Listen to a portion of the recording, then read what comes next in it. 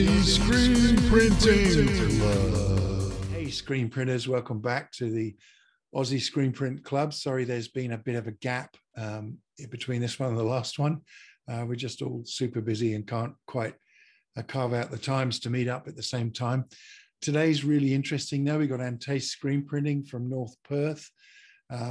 Really interesting discussion about how they got started. They didn't start in the usual place. They planned their whole business from the outset, including importing the kit and doing some training overseas, in fact, and hiring a warehouse and just literally getting stuck into it. So I hope you enjoy this. Listen on to Lezzan and Toni, and yeah, give us some feedback. Thanks for tuning in. Cheers. Good morning. G'day. Can you hear me all right? Yeah. Perfect. Yeah. Can you hear welcome. us? Yeah, pretty clearly. Thanks. Welcome. It's great to finally meet you. Tell me, first of all, what's the weather like in Perth? You guys have just got out of bed, right? It's like 9 o'clock or something. We wish. It's actually nice and sunny today. It's been raining a lot lately, but it's nice and sunny today. Yeah, Australia's been really hit badly. Well, at least in the East Coast, it's been really hit badly with the La Nina now, and you guys have had all kinds of weather. You've had it all, haven't you, this year so far? Yeah. Yeah, Definitely. I think Perth is pretty famous for like having all the seasons in one day. Right. You know, so it tends to happen. But I mean, it's like honestly, we luckily don't have to really deal with whatever East has to deal with like floods and things like that coming through. Like that's a massive disruption and a lot of loss with that. But you know, we're pretty lucky over here. So yeah, nice big city, nice and safe. We're up 3,000 feet where we are here, above sea level, so we're pretty safe from flooding generally. But yeah, it's been raining non-stop, and I can tell you last night it was like 2 degrees or something. It was super cold, so that's not so cool. Yeah, that's really cold. All right, now Toni, I can say his name really easy, and I'm just terrified of saying your name. Lezzan. How do you? Yeah, Lezzan. Lezzan. Okay, what's the origin of that name? South African. Oh, okay. So yeah, it's a mix between my two grandmothers' names. Oh wow, that's really cool. So very it's actually a common name in South Africa, but my spelling is very unique. Not a lot of people. Most people in South Africa have like a L-I, double N-E. I've even had someone try and spell my name with an H as well in there. Oh wow, okay. They managed that, but that was interesting. Okay, well, look, thanks so much for coming on. It's been a few weeks and we've wanted to connect. You guys have been super busy doing what sounds like some interesting print jobs, which I'd love to hear about. But just to get us started, give us a kind of flavor of your print shop and what you run, what machinery you run, and what kind of print jobs you do. You're water-based primarily, I think. Is that right? Yes. Yeah. I'll let the printer do that. Yeah, this is the part where I'd like to have a handheld so I can actually walk you guys through and to show everything, because we like to do that anyways with all the clients that comes in. But we run fully manual. So yeah, it's an 8-color press. So that's kind of like actually where I started off with. And yeah, it's purely water-based. That's all that we do. Nice. That was more just a personal choice, really, in terms of going that direction. And yeah, I've got all the bells and whistles and things like that. I got a complete Rynet package. Nice. The package has since been discontinued because I went for a smaller press model. Mine's what they call the auto ready model. So the whole fit out is basically exactly like the auto machines. It just doesn't have the auto unit on top. So if I wanted to upgrade to an auto unit, all my platinums work across both the manual and the auto. The registration is pretty much exactly the same, except for like this one has rear clamps rather than side clamps. Yeah, screens all work the same as well and everything. So I just kind of made it so that it's easy for me to upgrade when we're ready to do so. Yeah, that's smart thinking, because I know, coming through our small journey and hearing about a lot of other people, it's that kind of thing of saying, oh, if only I'd known this, I'd have gone for that one now. So that makes life easier then. So it's a really cool bit of planning. Just going back, one quick thing there, you made the choice to go water-based. Can you tell us why? Is that kind of largely around the environment or the type of print you get? What is it you like about water-based? So I guess it kind of like we can kind of touch also in terms of like why we started the business in the first place, because that kind of ties in terms of why I chose Waterbased, because I wanted to start up my own clothing brand. And I was really doing a lot of research in terms of like, how do you get shirts printed? Where can you get them printed? What's the printing process? All those kinds of things. And I just really fell in love with like what the process looks like how you actually produce a shirt. And through the research and things like that, for myself, personal preference, I wasn't really happy with the results Plastisol was producing.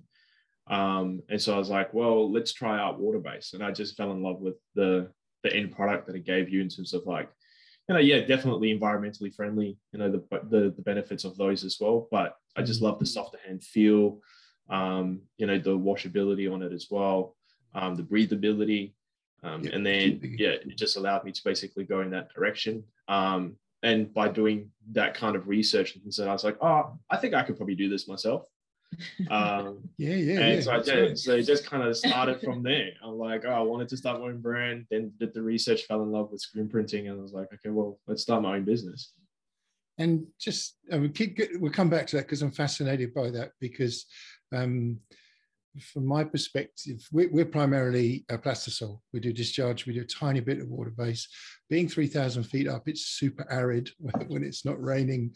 And, you get a few hits in a screen and it's, even if you missed it, it's kind of dried out. So it's very hard for us to manage that kind of ink. But I want to come back to that whole thing about that decision, but just continue about your hardware. So you've got did you say an 8-color press? Is that? Yep, 8 and ready to go up to an auto if and when. What are you doing for like flash and dryers and those sorts of things? So that's also came out pretty much all within the same kit. I've got just a standard standard flash that came with the unit. So nothing too fancy. I'd like to upgrade to a quartz flash, an auto quartz flash. Just so that I don't have to keep in mind and count my seconds and all those kinds of things, because over curing and things like that. Yep. And then I've got a forced air dryer, in terms of conveyor dryer and things like that. I've started to realize now in terms of production rates of what I've come with printing and things like that, the tunnel speed is quite slow. So that's kind of my biggest bottleneck at the moment in terms of production rates and things like that, because you have to make sure Waterbased is cured properly. I mean, absolutely, really for everything and stuff, but the dwell times is quite long. So we're looking at kind of 1.5 to 2 minutes. Is that typically how you? Yeah, that's generally how long it is. I tend to kind of like aim almost for 3 minutes just to make 100% sure that it's completely cured and things, because I don't want to up the temperature too much so that I don't scorch white garments. I found that tends to happen quite frequently. Yes. And then you get like this brownish tinge to it. And I was like, well, no one really likes a brown white shirt. Yes, so, that's right. Yeah. So that's kind of like in terms of that kind of equipment. I started off with the Green Galaxy water-based inks. And since then I've actually transitioned over to Permaset, just because it's a lot easier to be able to restock and get fresh ink and things like that. Then it's impossible to restock Rhinet stuff here because nobody is. How did you get your hands on it in the first place? Like you're a Rhinet shop, right? Basically, I mean, did you buy all that stuff through a distributor in Australia, or did you just have to go straight to the US? Or this is an interesting story. This was a whole year-long process. Oh wow! Okay. It should have taken 6 months, but it took me a year. And the main reason for it is like, we did use a distributor. The distributor was in the US that basically allowed them to ship to Australia. But unfortunately, during that process, I wasn't informed about was the distributor that we used was actually in the process of going bankrupt. And it was probably say about 4 months into the process, and all communications went dead. I would email someone and say, this person's not working here anymore. Please contact this person. Then I'll email that person. This person's not working here anymore. Please contact this person. Pick up the phone, give them a call, tone dead. Just nothing goes through whatsoever. And that started like getting worried about it and stuff like that. And so I had to go through the process of trying to get my funds back and things like that, because obviously non-delivered product and things like that. I contacted Rhinet directly. And they're like, well, you know, we didn't even know about this happening and things like that. And so they were really fantastic on their end, because they like, we'll manufacture it for you, we'll ship it for you and things like that. So luckily we paid through the bank through credit. So the bank basically did the fight for us, because, you know, they always want their money. Yeah, quite right. And so they managed to get the funds back. We managed to go straight directly through Rynet. What was really nice is during that process, I actually traveled to the US to go and check out their factory, how they do everything. And at the same time, I did a weekend course as well in terms of like screen printing and things like that. Did like a bit of a crash course on it. Yeah. And then came back. Was that the first time you'd printed when you went on that course? Okay, wow. Yeah. This turned out to be a bit of a blessing, this problem, right? Yeah. By the sound of it, yeah. Yeah, so they definitely gave me that opportunity and things like that to be able to travel there, meet the whole team, do some, you know, the training course and stuff like that, really see the equipment, how it worked. And then also makes it very easy then when the equipment arrived for me to just get straight into it. Yeah. It took me a couple of, like, I'd probably say about 200 to 300 garments to just kind of really get good, consistent results. Yeah, that's pretty good. And that's purely just dealing with the environment as well. Like you were highlighting in terms of like how quickly water-based dries out. I would definitely say like a squirt bottle of water is your best friend. Yeah. You know, you really like, you hug that thing and you use it as much as you can in terms of just keeping that water content as high as possible. And yeah, that's pretty much how I combat it most of the time. I built myself like a home DIY demister as well, just to kind of blow a bit of mist onto the screens and things like that. That worked for a period of time and things like that, but I found that the water bottle still just does the best. So, and so just going back to ink, so you started on the Galaxy. You'd wanted to stay with that, or you just couldn't get it, so you switched to permaset, or did you prefer permaset? How did that work for you?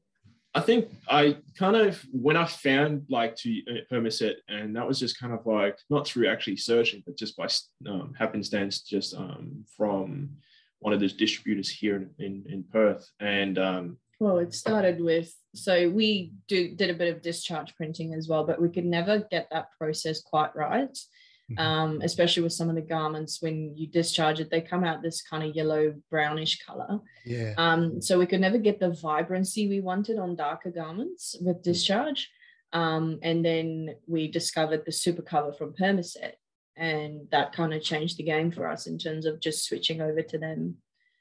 Okay. Completely. And as well, obviously, the restocking of getting Rynet stuff here, it's possible, but it's very expensive, and we just didn't see a point in that. Yeah, no, absolutely. I mean, it's difficult in Australia with all those different types of providers, particularly at the hardware end, to get exactly. And if like us, you sort of do a lot of trawling on YouTube and, you know, watch all these other people doing their videos, all you hear about is the American stuff, right? Yeah. You go, oh, I better have that, and you go, well, how can I get that? It's, you know, sounds like you've done really well to get all of that kit into the country. Yeah, there was quite a few hoops and stuff like that to jump through and stuff, because obviously with importing things into Australia and stuff, like you got to make sure like all of your chemicals, all of your like, you know, liquids and things like that, you've got, you know, your paperwork in order and stuff like that to make sure that, you know, you're not bringing anything in that Australia goes like, no, we don't like that. And unfortunately, because of how everything's packed together, if they don't like it, that's everything delayed. It's not just that tub of ink or just that, you know, emulsion remover or something like that. Yeah, everything was cut open when it finally came to us. Yeah. We had 2 or 3 massive like crates dropped off, and unfortunately, like the backlight of the washout booth was damaged and pretty much broken, and there was some inks and stuff missing as well.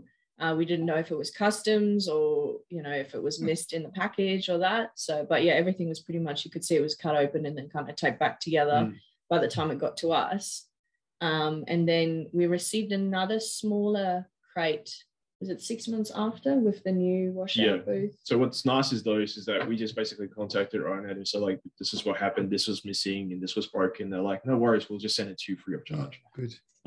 So they sent us an entire backlit unit and everything like that for the washout booth, all the tubs of inks and stuff that was missing. The kids' buttons? Yes, that's actually an interesting thing that she points out. because the equipment already arrived and we assembled it and we started working with it and things like that while we were waiting for the rest, we just decided to chuck in some extra like patterns and things like that that allowed us to print on like kid size garments and things. And yeah, that was actually a great investment, which I'll touch on a bit later in terms of like, some advice I'd give people that actually want to go into this journey. Yeah. In terms of the things that you should look into getting and how to start out. But yeah, because that definitely helped us a lot. Because obviously, like, if you have like a kid's garment that's like, 4 inches wide, you're not going to get it over a 16 wide, platen. It's just not going to, no matter how much you stretch it, it's just not going to happen. And I've tried some very interesting things where like I've clamped a small piece of like 3mm MDF onto the big platen so I can load the shirt over that small piece of wood to be able to, print on that and everything like that. And that's nightmare with off contact and, nightmare. You try and MacGyver things so much sometimes. It's crazy. So guys, when was this? When did you get your kit in from Ryanet? So I think the whole process started in April 2017, and we basically kicked off in April 2018. So that's like, okay, that was that full year you were talking about. And you were just preparing, you didn't do any other printing or buy a cheap Chinese press or whatever, you just okay. No, it's just like, because the thing is like now, like obviously hindsight helps a lot in the situation, but for me I'm just like, I kind of worked it out so that nothing went wrong. But then what happened, because that happened, we actually already rented the warehouse. So we had an empty warehouse that we're paying for, sitting there for like almost 8 months and things like that. And it's just, draining the funds. And so then the stress starts kicking in of like, when's the equipment arrive? Is it going to arrive? All those kinds of things.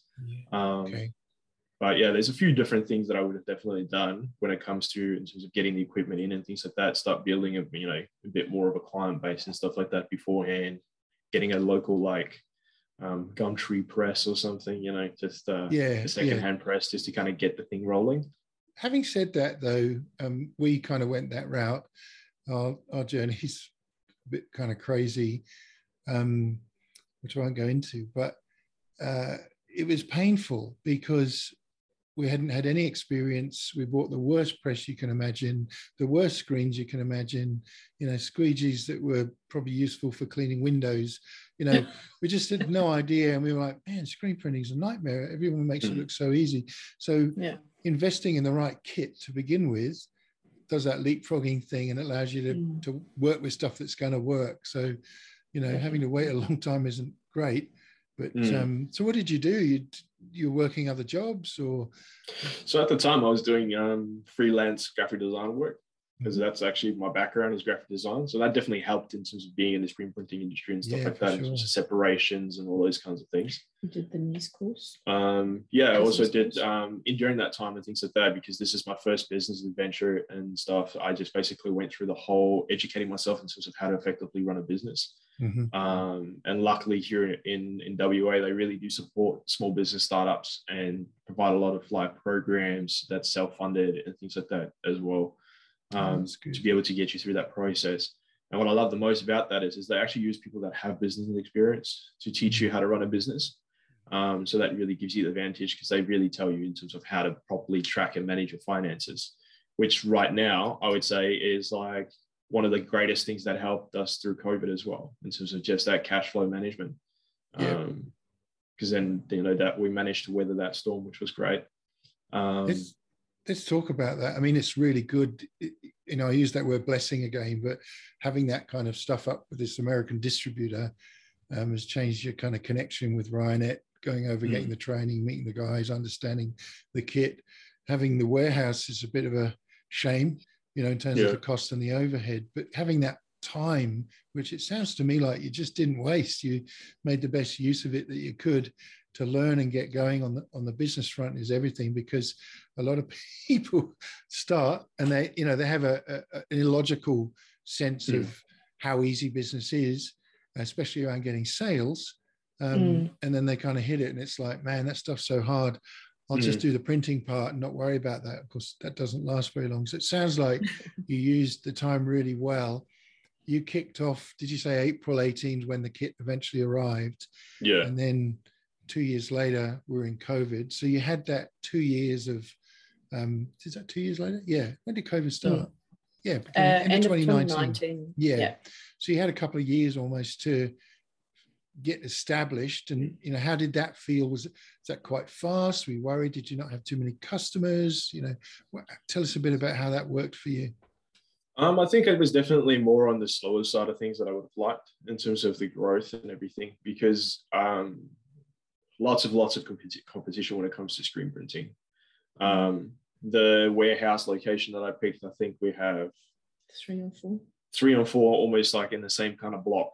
No way. Yeah, wow. I think if you look in terms of the whole area, things like that, you can probably find about 6 or 7 of them. Some of them is very well hidden. Others is more in terms of functions as a middleman in terms of the situation. So they outsource a lot of their work. Yep. So the competition was quite high. So the amount of growth that I wanted to have wasn't quite there. But I also found there was quite a shortfall in terms of clients' level of education in terms of what is it that they actually are asking for, or what they will receive, or what it looks like. So for us, our real focus was actually just educating people around what's involved in screen printing and what that looks like, what kind of results you'll get, what's actual screen printing and what's actually just final or heat transfers and things like that, and where the difference sits. So that became your kind of distinguishing feature in a way. You actually said, hey, look, we don't just want your shirts and your orders, as it were. We want to explain to you what screen printing is and what real good screen printing is. So that water-based story is very important in that, right? Very much. And the thing is I think every single client we've had so far has actually done a walkthrough of our warehouse. They've seen all the pieces of equipment, how it all works. They have a pretty good understanding in terms of the work that's involved with screen printing. And I would probably say 9 times out of 10, people go whoa, I didn't realize it's so much work. 10 times out of 10. Because I think that's the biggest thing is when people asks for you to do screen printing for them and things like that is the whole negotiating on price, or the very simple in terms of how much is a t-shirt. When you educate them on the process and things like that, they really do understand that it is entirely custom. It's not just magically pushing a button and a shirt pops out. There's hours that goes behind producing that. And with picking Waterbased, there's also a lot of heartache in terms of drying out screens and things like that. When you start a run, you got to finish a run. Otherwise you're spending at least 30 minutes wiping down the screen, cleaning up the ink and things like that, just to take a break to come back again. Education was a huge factor in terms of even for us, is even if a client didn't actually end up coming to us for screen printing services, at least we know we've equipped them with the knowledge necessary that they can really ask for what they want and what they can expect from anyone else that can provide that service for them. That's good. So you kind of use it as an educational thing to sell your brand and the type of ink, in this case, and process that you're using, but it maybe provides that distinctive or distinguishing feature for them when they look at another printer. So, these guys weren't so open about going into the warehouse and seeing the print shop and understanding the inks and so on. I think that's really, I've been in business a very long time, I've only been in screen printing a few years really, but doing different kinds of businesses for years. And I think that kind of engagement with a customer will always pay dividends. You develop a relationship, they know what you like, they know that you're not faking it, they know that you're into it properly and you understand it, and you're going to support them. So that's got to pay off. So did you start to see that grow when people started to develop that relationship with you? They started to bring in more sales? Yeah, definitely. I think the large part in terms of building that education and building those relationships definitely bolstered referrals. Just that word of mouth component in sort of business and things like that. I mean, and we've had clients and things with us now since we started. They kept coming back and they've sent referrals and things like that. And it's the kind of thing when you meet with them and stuff like that, you don't just talk screen printing and things like that. You talk life. That's which nice. Is really nice. It does make those situations also really helpful in terms of when there's delays and when there's unexpected things that happens. That open communication makes it a lot easier, because they kind of go that's cool, there's no rush right now, or we kind of facilitate in terms of what that relationship allows us to do. So definitely really good. That's great. And you get that loyalty, which is so important. You get recurring revenue because they're coming back. You might find, in my small experience, you might find that some of them start to push the envelope a little bit because they have that relationship with you. And my experience of that is you just have to push back a little and just test that friendship. Just say, no, that's not possible. So with the other screen printers in and around the kind of area that you're in, do you have an open chat or is it all closed doors? Oh, really? Okay. Yeah, we found that that's the challenge. I have a really great screen printing friend. He's further down south. He does pasta sols and stuff. He's the only one. Yeah. And our relationship started as just printing his films for him. And that's just been really good. So I go over and I help him in terms of fine tuning the shop a little bit, registration and things like that, just to kind of make his life a little bit easier when it comes to screen printing, so that he can grow. But I've also found that it's a very tight-lipped industry in terms of people's willingness to share, as you could say, trade secrets. Just in terms of what's a better way to register your jobs and stuff like that. So instead of taking 30 minutes, it's 10 minutes or 5 minutes or whatever it might be, what's a great thing in terms of managing your inks and things like that. Like for myself with Waterbased, that you don't have dry screens, or what's a more effective way to clean, those kinds of things. So you're very much in terms of just going at it, make as many mistakes as you can, just so that you can figure out what works for you. The main thing about the other printers are they've been established for at least 20 years type of thing. So we found that in terms of marketing as well, none of them actually do active marketing, because we've spoken to some marketing agencies in terms of our marketing and how to do that. So they'll look at keywords and things in our area in Perth, and they're like, none of these people are actually marketing. So in terms of if we were to step up our marketing, we would actually be miles ahead, because they're not actually doing anything. They've just been established for a very long time. And a lot of them work on those contract basis, where they've just got this contract work, bunch of contracts that's the bread and butter. And then, they don't really focus on the smaller customized jobs, which is basically what we do. Whereas with our friend, he literally, he comes in, him and Toni chat for hours, talk about films, talk about life, work stuff out. It's just an amazing friendship that's grown. We went to their wedding, I think it was last year. And now they're having a baby type of thing, and we just talk about life every time we catch up. So I'm going to a baby shower tomorrow, so we've just gotten so close. And I think for anyone starting out now, that is probably they're way more open in terms of learning and sharing, and they're not there's not enough for everyone, I have to keep everything to myself type of thing. They're way more share the love. Yeah, that's right. And I think it's a new era as far as I can kind of calculate, because if you look at those shops that have been going for 20, 30 years, you're kind of pretty much pre-Google, pre-YouTube, pre-Facebook. And, these types of trades seem to have a sort of level of Gnosticism in them. I have the secret knowledge, I've been doing this since I was 5 or whatever. And I get that, right? There is a real art to this. It's a very queer technology, screen printing. That's the way I look at it. It's bizarre. You don't quite know what's going to happen, why that didn't work. We had a job yesterday, and the person who's the press operator here just could not work out what it was. And we'd never seen it before. We're like, that's just so bizarre. And so, understanding how that sound familiar to you, understanding all those little nuances, you can see how people build up their secret knowledge. But I think since YouTube, it's just exploded that. And my experience in trying to get this podcast going is that you can have a good conversation with someone on the phone, but getting them to come and maybe kind of expose themselves a little bit in terms of their business and the history and so on. But to talk about screen printing, it's not going to happen, right? Well, it seems to be really hard. And I was really shocked by that.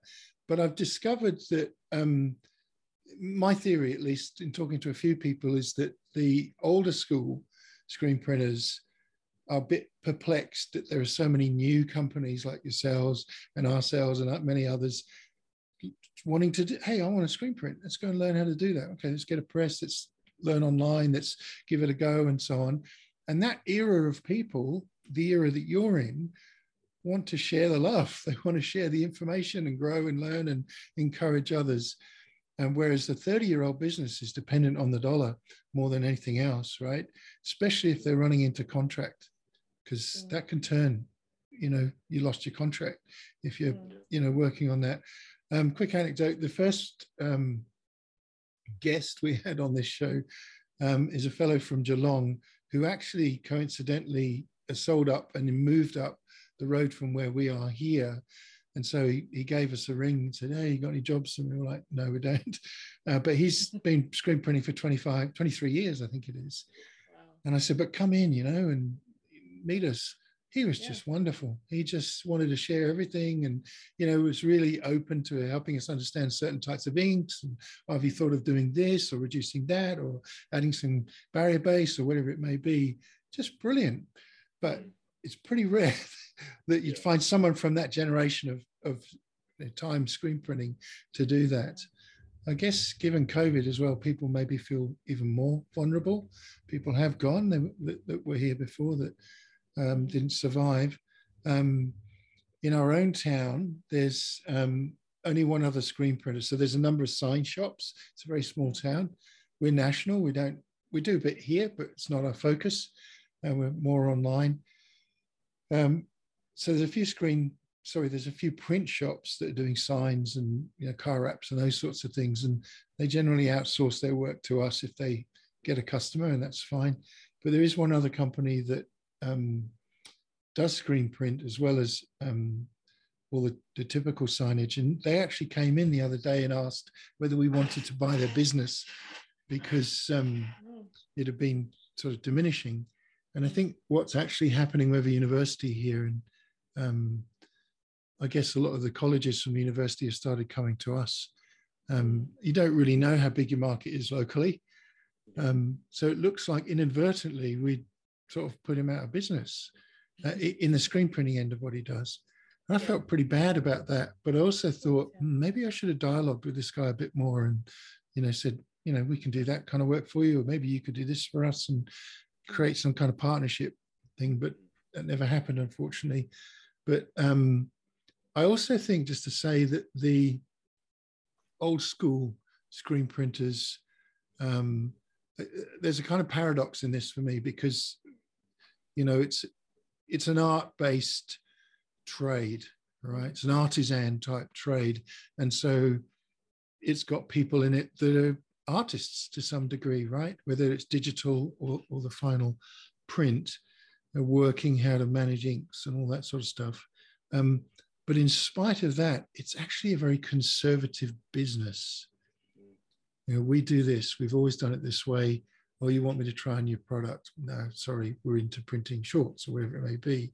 And that's stifling for business because in my limited experience, the number one thing you need to be in any business is adaptable. Adaptable to market changes, to economic changes, to your own changes, and grow. And, you might end up printing something totally different to what you thought you'd do on new markets. And conservative businesses struggle to flex and change and adapt. And so it may be interesting to see what happens there. Anyway, I digress. Okay, so I'm going to have to jump back because I did read on, I think it was an Instagram post, Lezzan, that you weren't planning to go into screen printing. You'd graduated in a science degree and took an interim job with a screen printer. Is that right? Is that how it happened? Yeah, no, I come from a science background. Basically, my mum was a science teacher, so I grew up with it my whole life. My sister became a nurse, and I became an exercise physiologist. Basically, I just, in my last year of uni, Toni was starting the business, and we had just gotten engaged as well in the start of 2017. And I was always helping him because obviously I started really early and then I would finish at like 2-3 o'clock, and then I'd come to the office, because he's here, working with the business course or doing something. He was always doing something here. So I was here always helping him out with this and that. And yeah, so I started working in ex-phys jobs after I graduated, and about a year later, I got, how do I say that? Gracefully asked to move on to other ventures. Yeah, so because I worked about 45 minutes away from where I lived. Okay. And they were always promising me like, oh, we'll put you closer to home, and it just never happened. And so I started looking for work closer to home. And I did what I thought a good employee should do and let them know, like, listen, if you get a call, it's because I'm just looking for work closer to home, And then the next day was basically like, cool, you're finishing up in 2 weeks. Oh, and I was wow. like, Okay. Great, thanks, guys. Yeah, so that was quite a shock. But luckily I was like, financially I was okay. I had about like 3 months worth of savings. So I basically just took 3 months off work in that, just because of the job I was in. There was a lot of like, I guess I worked with veterans, like war veterans. So guys that went to Vietnam and all that sort of stuff. And the psychological load of that, I wasn't prepared for. They never prepared us at uni for that type of thing. Because you kind of inherit that through the interaction with them. them. You basically like their therapist as you're working with them, they're telling you all their issues and all their war stories and everything. Okay. So, and a lot of them obviously still struggle with a lot of psychological stuff. So, I just decided to take 3 months off. I think at that stage, your equipment had arrived. Yeah, it would have arrived. Just arrived, yeah. So I was basically here every day working, helping him out and stuff. And then later that year, he had built the business to the point where it's like, well, cool, I actually need help. Like it's getting to that point where I can't manage it all by myself. And I started working with him. So yeah. And the thing is like part of it as well is just like with the, like when she left her previous work, the non-compete kind of thing that they had on there is like, was almost like a 15-kilometer radius from that workplace, which kind of put it that she could only get work right by basically where she lived at the time. And that made it very, very difficult. And so, like she said, like I grew to the point where it's like, I need help. And we just had the opportunity of that. We work really, really well together, because that's like our number one question that we always get when we say we're a husband and wife team running a business together. Yeah. It's just like, oh, how's that? And things like that. It's just like, you can ask me screen printing questions. I'm happy to answer those and things like that. And like we always get the husband and wife team questions. That's always the first question, yeah. Which, I mean, honestly, it's like, I kind of do like that question. Because it helps me realize in terms of when it comes to family-run businesses, how people view those. Because again, it's like when you work with family and things like how do you fire a family member when they're not doing what they're supposed to do? So it's like when you finish as well at the end of the day, like how do you close off and go home and not still think and talk about work? And that was like a major challenge in terms of all of that. But we just kind of realized as well is, a healthy marriage is around communication. The same in terms of working with people in business and, clients and things like that. Communication is really the key of it. But that's how we met as well, working together in a creative team. Okay. So we had background in terms of working together. So we were really, really good at doing that anyways. And we, marriage didn't complicate that. So that was always a bonus. But at the end of the day, is we just identified each other's strengths and allowed us to operate within that. And there was a lot of grace in terms of within that as well, because we were both still learning and growing in both those aspects. And that's why she handles the client side of things, because she's really good with people. She's really good in terms of communicating with them. I'm the one that's stuck at the warehouse in the back.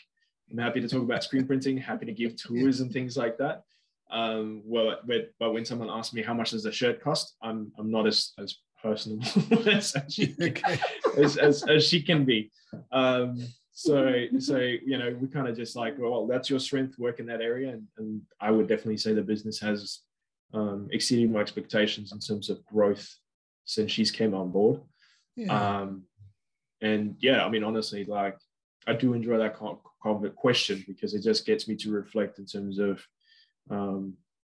what a privilege it is to be able to work with your wife, because like the challenge in terms of like when you go work a 9 to 5 and you both kind of like don't get a lot of time together, it kind of puts like a bit of a challenge in there. But being at the office all day, every day, it has its own challenges and things like that, because it's like, when you have a fight with your employee or with your, with a business partner and things like that, it's like it's harder when it's your wife. Yeah, for sure. Because you can't go home and ignore it, right? Like, it goes home with you. It goes home with you. So, I mean, how do you? Because business is a very consuming thing. It's capitalism and the drive that business requires, marketing, sales, all the infrastructure and so on, can be very mentally taxing, like continually. Do you have that problem at home, as it were, or are you able just to go home and say, look, we're going to watch a movie now, we're going to go out for a meal or whatever, we're going to chill now and not talk about business? Or does it creep in? Like, how does that work for you? It does sometimes. We did try the whole thing in terms of like when we clock off at 5 o'clock or 6 o'clock, depending on like in terms of client interactions and things that business is now done. That was more my struggle, and not replying late at night to emails or sending quotes and stuff like that, as a personal boundary I had to put in, because I even did that in my previous job as well. But then in terms of talking about business and stuff, we had to work hard to put that boundary in place. Because sometimes it can very easily escalate from just a conversation to a very strong discussion, and then your night's kind of ruined type of thing. So which is very, very hard when you're running your traditional business. Like when you're the business owner, it's very hard to be able to create that separation. Because you're worrying about where the next dollar is coming from. You're going to make you have to make sure there's enough cash flow and that everyone gets paid, and all those kinds of things. So it's very hard to just kind of go like, well, 5 o'clock or 6 o'clock, I'm done. It's you're the best employee in your business. You're the number one employee, regardless of how many employees you have, because you put in the most hours, you put in the most work, you take the most risk, all those kinds of things. So what we found that works really, really well for us is that our number one relationship is ours, between the two of us first. So we tend to put that first in the mornings, before we even get to work, so that if in the evenings work creeps in and things like that, it doesn't put a strain, because we've already allocated and we've already, given each other that time. So we tend to go to the beach every morning. It's a bit harder now with the cold weather and the rain and everything like that. But we can sit in the car with a coffee or something like that. Some time together away from home, having a date, really, in a sense, and having that other time. And that's really smart. I really like that idea. It sounds because it allows us to work till 7, 8, 9 o'clock at night. Because we know we've spent time together, like we've filled each other's tank, and then we're good to go. Then we can focus on the next thing. So there must have been a time, when I'm trying to put together the pieces of the way this has happened for you to get it right. You guys met, you got engaged at some point. And then during that period, you decided, Toni, to start this business in an area that, was arts related. Graphic design's clearly a major feed into that, but you'd never printed a T-shirt in your life. You'd set up your business plan, you'd invested the capital, there was this long wait for various reasons, and then there was this great opportunity to do all this learning how business works, but you had an empty warehouse. Now, as that was happening, you were leaving your job. Was there a moment when you kind of looked at each other and thought, what are we doing here? Is this too much? Or were you just, no, we're going to do this, it's going to be okay? Look, I mean, she can answer that question in terms of her perspective. But for myself, at the time, it's like, now looking back, it's like, yeah, definitely. But it's definitely like we kind of threw everything together at one go. There was planning a wedding and, paying for that. There is running a business that's not really running because there's no equipment to actually run it. there is, the struggles that she was going through for work and then actually leaving it. And, then that period in terms of like, well, now we're one income short type of thing. And, all of those complexities that's going within that. But it's a weird thing though, because now it just kind of goes, it's like, it didn't feel as difficult then. It wasn't as hard. Because I think we both have very much a growth mindset in the sense of like going like, well, let's just figure it out. This is not working. We tried it. Let's try something different. And that's definitely helped me a lot in the screen printing as well, because like with printing with water-based, you're going to have a lot of things go wrong and randomly, it's like, I've printed this, like I've printed one color jobs, like that's my bread and butter. Why is this one color going wrong? It's not even like a 4 color or a 6 color or something like that. It's a 1 color. They're supposed to be like easy, but it's just not working, Even yesterday, printed a 1 color and used the wrong ink. It was like, we've printed this design so many times before, and it's like, we looked at it, we're like, that's a bit darker than it's supposed to be. Right. And then we're like, oh, yep, no, it's the wrong one. And then in those situations and stuff, you can just kind of go like, you've got 2 options, because you've got the freedom of it. It's just going to go like, well, that's the end of the day. We're just going to clean up and things like that. We'll tackle it tomorrow and things like that. And it's just kind of like, stress is a bit high. We've got like a massive influx of work. So we've got some time pressures and things coming in and stuff. And so you're just not thinking clearly. So just stopping for an hour or 2 or just closing off for the day, you have the freedom of making that choice. You obviously have to make up that time at some point. So you're probably sacrificing your Saturday, or you're sacrificing, a late night where you're working until 3 or 4 o'clock in the morning. But that's the territory of running your own business. At least you don't have to explain to each other why, you're both in that. I think there's a real power in having that kind of adversity of timing and, changing jobs, losing a salary, this empty warehouse, the kit not being there, and so on, has sort of really built a power up in you to drive you forward. It's probably going to, be the strength for you going forward and growing and growing and growing. Let's talk about the actual art of screen printing, or rather maybe some of those challenges. You went to the United States, you had some training, you got super enthused. Hopefully they told you how easy screen printing is. And then just lathered that on. It's the easiest thing you'll ever do. And then when you got back and your first order came through, what kind of issues did you face? Like, one of the things I'm interested for this podcast is for people that are trying to get started. What are the pitfalls? What do I need to do? What don't I need to do? What do I need to buy? What don't I need to buy? What kind of issues do you think you faced? Do you remember any of them? Yeah. Oh, do I? Very clearly. I think to be consistent, like I said as well, it's just like to be consistent in terms of the printing side of things. It probably took me a good 300 garments. So your dad placed the first order for shirts for his business. For his business and things like that, to kind of give me that opportunity to kind of figure it out and things like that as well. 3 color back. I definitely did make front. I definitely make no money on that. For my first job, that's quite a complex job. It cost me more than I made out of it. But I think at the end of the day, like what I learned out of it was definitely worth it. Yeah. Because I would say, like, if you want to go easy, and I think that's also with like the bigger screen printers and stuff like that, why they feel very threatened, maybe is it like a bit of a, harsher word, but it's because of like the barrier of entry for screen printing. Right now, to get into screen printing, it's actually very easy. You can get yourself a simple 1 color or 2 color press, tabletop, go plastisol, out kit like a shed in the backyard that's got your dark room and things like that in it, print in your garage, and you're off to the races. That's not the decision I made though. And with that came a lot of struggles and things like that in terms of figuring out like how long to cure something for, so that it's, tack dry and that you can actually put a color over the top if you're doing a white underbase. It was dark garments too. So obviously that vibrancy on the dark garments was a big challenge. And then, figuring out that, doing a wash test and stuff, and then realizing that all of the color washed off and you've just got the white base, and you go like, I overcured the white. Those kinds of things. So it was like massive hurdles when it comes to that. And I think, lots of frustration as well. But in the result, though, came through in terms of going like, all of that struggle, the result that I ended up with, I was like super proud of when I actually did figure it out and things like that. Because even though I went for the training was very focused on plastisol printing. Yeah, of course.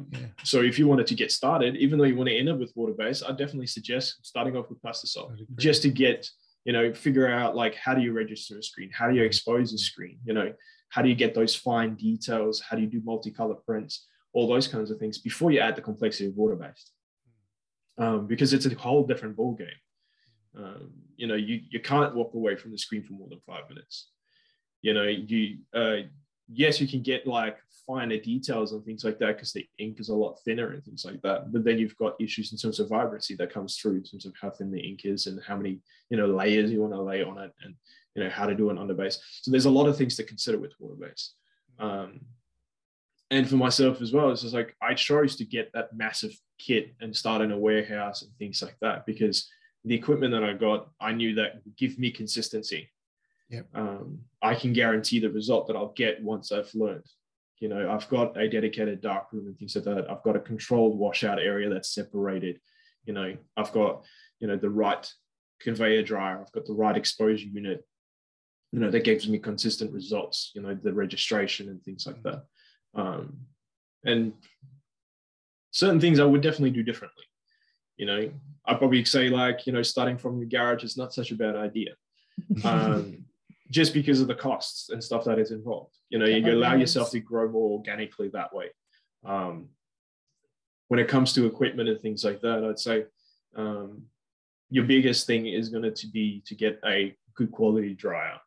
Honestly, conveyor dryer would be the best one to go for. And things like that. Washout booths and dark rooms and things like that, those are very easy to set up. But the thing is, in terms of properly curing shirts and things like that, that's where your biggest cost will go if it goes wrong. Because that's where people complain. It's also like, my shirts, started to crack or, started to wash out or, it's fading really quickly and things like that. And a lot of the times that's drying issues, that's curing issues. So if you've got a good, because a lot of people starts looking at like heat guns and things like that, and it works to a point, but it's not consistent. You don't evenly cure everything and stuff like that, and you don't know if you missed something, and that's the areas that's going to start cracking and stuff like that. Or fading or washing out or whatever the issue may be. The drying or the curing and then the registration was probably your biggest issues right at the start. And the thing is, it's like with dryers and stuff, you kind of generally looking at 3-phase power and stuff like that to run that. And that's quite expensive to put into a house if you don't have a house built in the 60s, that already has 3-phase running to it. Yeah. But I'm like in terms of going automatic and things like that as well, I've like looked at going Anatol. And that's purely because a lot of their equipment and things like that isn't 3-phase. You can plug it in the wall and you can get, good to go and type of thing and stuff like that as well. So it makes it a lot easier in terms of you don't have to do all that electrical work. You say Anatol's the direction you might want to go when you go up to auto? Is that what you're saying? Yeah, that's definitely what I'm considering and things like that as well in terms of being able to get their equipment here and things like that. I have looked at M&R, but for me, the barrier in terms of with getting their equipment and stuff like that, it's a little bit too much for what, in terms of what Anatol offers. Because they still get it from the US, don't they? Yeah, everything comes from the US these days. It's like, that's the thing as well. Is just like when you look at the materials that you use and the products that you use and things like that, to start off with, like find things that's easy to source. You don't want to have to go like, okay, well, I need to wait 3 months for increased supply, which means if you don't time it right, then because you don't know yet, like when you start off, you don't know how long ink is going to last you, how much you actually use on a print. All those kinds of things to kind of go like, well, I've got 3 months left. Let me order some new. So I actually have some that arrives in time. Yeah. So go local as much as you can. I mean, with the local economy and things like that as well, which is always great. But I definitely say, dryer is like a massively good investment because especially when you're looking at, when you get better, you get more proficient and stuff like that, the units that you start producing starts exceeding the rate at which you can cure them. And then you start, a 20 shirt job can take you 4 hours just because you're trying to like heat gun dry it or heat press dry it, cure it or whatever it might be. Where with a conveyor dryer, you can get that done within 30 minutes to an hour, depending on, on what the complexities of the job. So how did you go exposing your first screen and blowing it out? Because that's the other side that we haven't discussed yet, which can drive people completely mad. Well, the thing is like for myself, in terms of when it comes to that, I've actually talked to a few that's done like, you know, starting in their garage and things like that. And that's one of the things that they struggle with the most. I have a vacuum exposure unit, which that just basically makes it like a non-issue. I don't remember you ever having huge issues with that. The biggest one that I had struggle with and things like that is really learning how your vacuum exposure unit works, and dialing in that exposure times. Yeah. Which for me, the advantage is like it's 8 seconds. You know, which in terms of exposure time to get it to be able to wash out and not blow out the whole screen is like really, really quick. Yes. You know, so my screen prep time is really, really low, which like, you know, saves me a lot of time. What kind of emulsion are you using? I'm using, I'm trying to remember now, because we have a local Aussie screen printing suppliers in terms of where we get them from. THX or something. Do you want to go look at it? Yeah, just give me 1 second. I'm just going to go take a look quickly. Sure. Yeah, no problem at all. This is great. What an amazing story you guys have got. It's really good. Thank you. Yeah, it's different. It's nice to see people plan to set up a business, plan to invest from the beginning and go for it, you know? Yeah, no, that's Toni to a T. He is the ultimate planner. So Good. Yeah, so I use Murakami PhotoQ TXR, and it's the pre-activated, so I don't have to put any diazer in it. It's got a high solid content as well, if I remember correctly. Yeah. So it's a quick exposure. Yeah, exactly. And the thing is as well, it's just like because I print with water-based, water is a universal solvent. So you tend to get a lot of screen breakdowns, issues and things like that as well with water-based. So, you know, you've got post-hardening that you have to do, and you have to make sure that you use a water-based emulsion in terms of like, you know, that gives you that screen fastness. And because I reclaim screens, I don't have like permanent screens in terms of like exposure once and it's permanently sits there for clients. Yeah. And that's just part of the things in terms of, you know, smaller business, you know, don't have that volume and things like that. So saving or permanent screens and things like that is more of a costly venture. Yeah. So yeah, I mean, I think the biggest one in terms of like with your screens and stuff like that is making sure that the emulsion has dried properly before you look at exposing it. Because depending on the thickness of the emulsion that you put in, sometimes it's not all the way dried through. And then you get like this gooey mush type of thing going on, and that gets mixed in with your ink. You can start like getting your white going like this pink hue and stuff going on as well, even if you did get it washed out and stuff.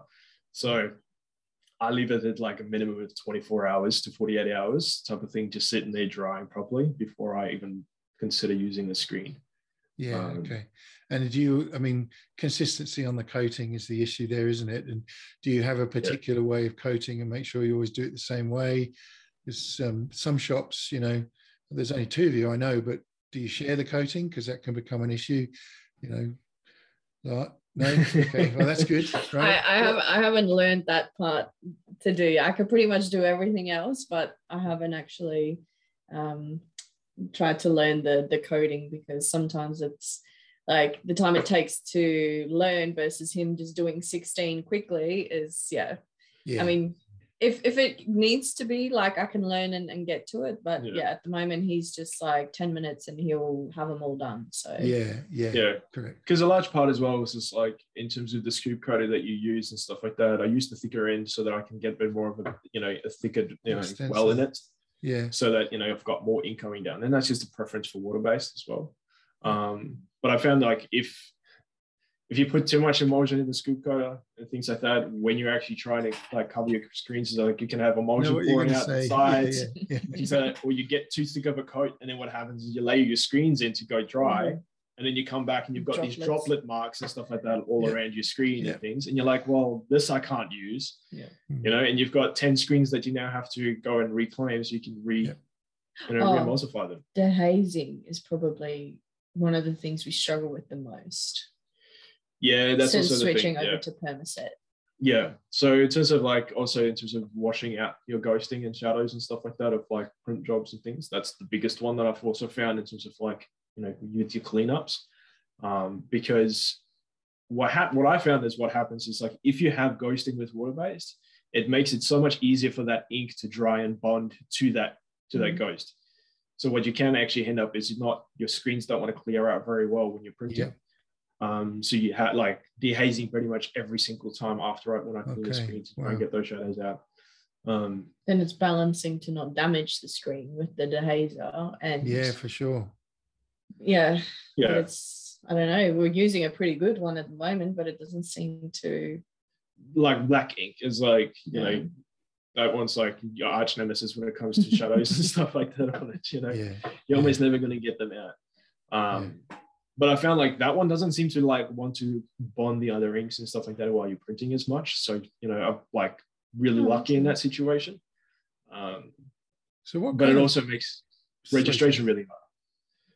Makes it harder, did you say? Yeah, so it makes registration, your job's really, really hard when you have that ghosting, because distinguishing in terms of where your registration marks actually sits to your marks on your platen and all those kinds of things. Yeah, okay. Yeah, it's just not as clear. Yeah, so it just depends the system that you use, because I use platen tape, and then I basically mark my, you know, registration lines in terms of where I would register with. Yeah. And so, you know, sometimes you can't clearly see those lines through the ghosting and stuff like that, so it makes registration a bit of a challenge. But, you know, just keeps things a bit interesting, you know. Check out your day goes. Yeah. Listening to that discussion, you know, going back to what you were saying earlier on about consistency, starting with the right kit, getting the process right, getting those variables dialed in, and then just maintaining that is the key. And the same is true with the emulsion. I'm still the coder, the person who does all the coding. I don't print anymore. I print occasionally on the manual for plastisol transfers and things like that, something odd and different. But I'm still the person that does all the coating, because we have everything dialed to the way Sam does the coating. So we've got a young lad that we're trying to train up in various areas. And yesterday I was saying to him, hey, I need to teach you how to coat.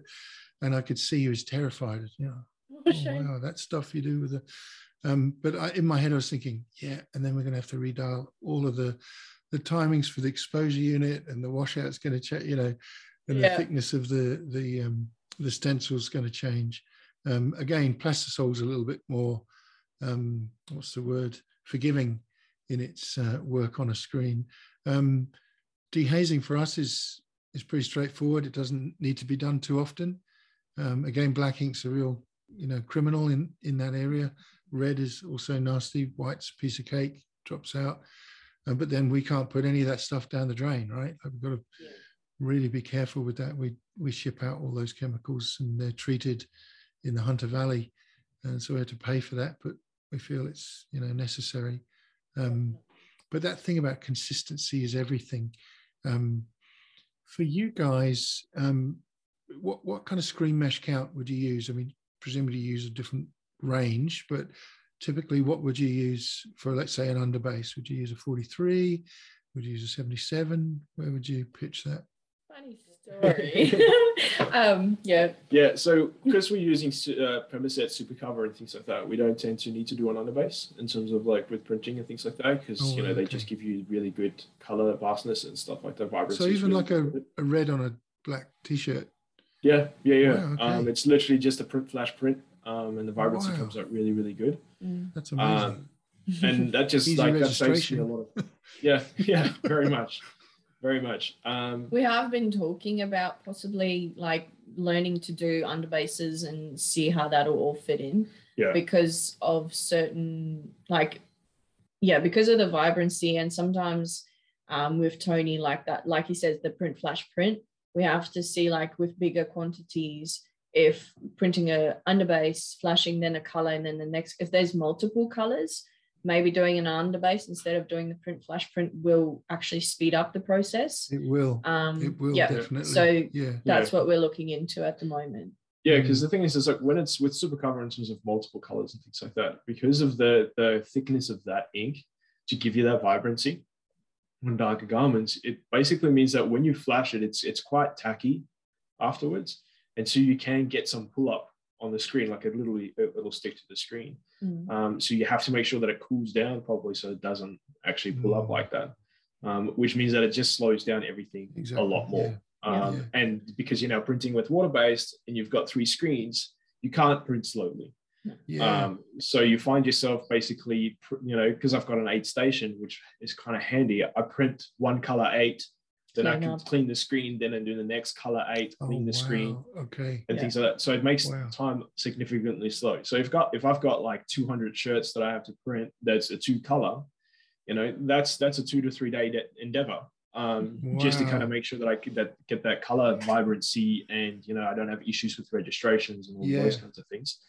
And it takes a lot of time, but at least I know the quality of the product that I then produce within that time, and I don't have to deal with my prints looking hairy or anything like that. I can just basically go like, yep, it's consistent, it's the exact result. But now it's put me in a position where, like, okay, well, our consistency of getting those kinds of quantities in a single order is now starting to ramp up. So going under base with wet on wet printing is probably worth my time to actually go and say, well, let's figure this system out.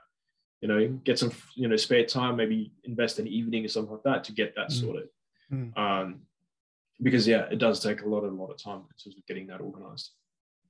I guess there's going to be a pressure on you as the business grows, to the next step, to work out how to make that faster. I mean, that's when the question about the auto starts to knock on the door, I guess. But with the question around the auto, you've got the same issue in terms of making sure, I guess, you're misting, if you're going to stick with water-based, you're misting all of those screens because you can't go back and clean them all out. But the main benefit is that when that t-shirt comes around, it's done, and that's, not going to take very long, right? So the question might arise for you, why am I working till 1 a.m. every morning now? And my arms are falling off, my elbows are hurting, and my shoulders are, my wrists are hurting, and so on. And it does happen. Like, you guys are young. I can tell you, after printing for 4 years on a manual myself, I'm in my 50s, so it's a bit different, right? But I went and printed some transfers yesterday, and my wrists hurt. I only did a couple of hundred. My wrists hurting. Takes a beating. Yeah. And the thing about growth in a business, when it's process oriented, if you're graphic designing, you can only ever get through what you get through. It's a cerebral, it's an art, it's a technical thing. So you can only ever do what you can. You might try and fit more in, it might degrade the quality of the output, but there's a limit. But with a process driven manufacturing piece of business, the processes can get faster and faster.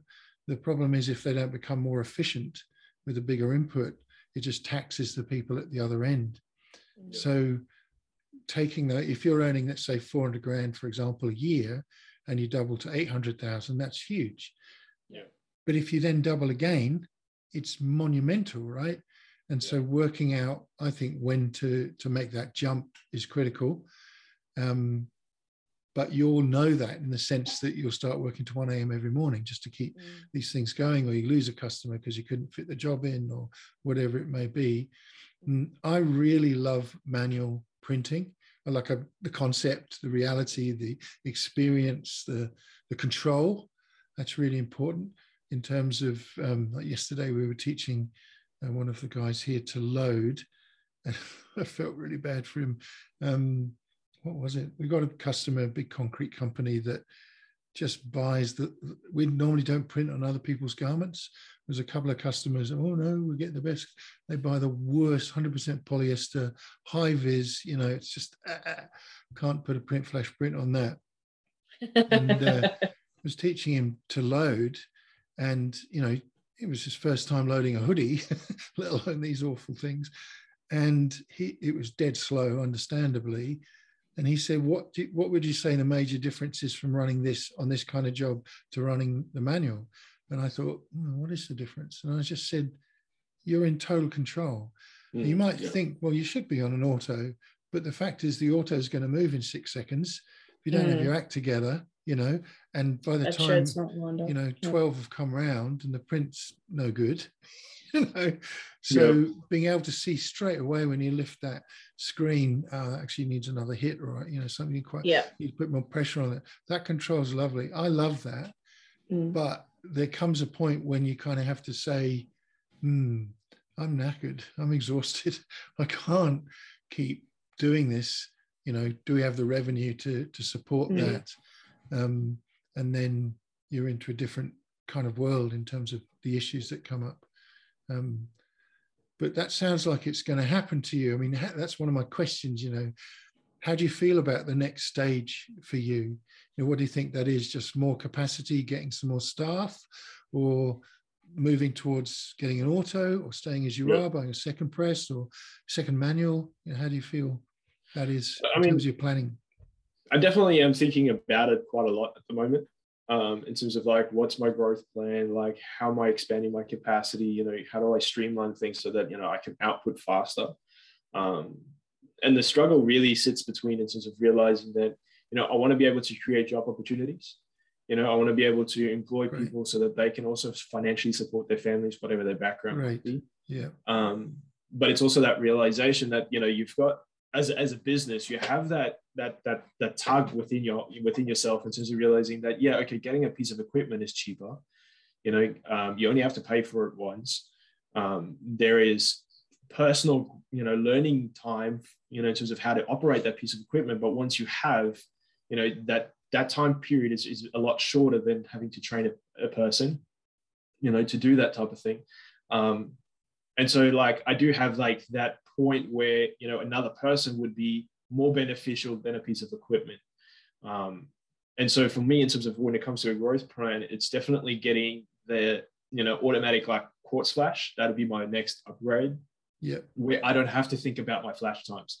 I don't have to think about it in terms of like, how long has it been under there? It automatically turns off when it's done, and then I just go to make sure that it automatically turns on, all those kinds of things.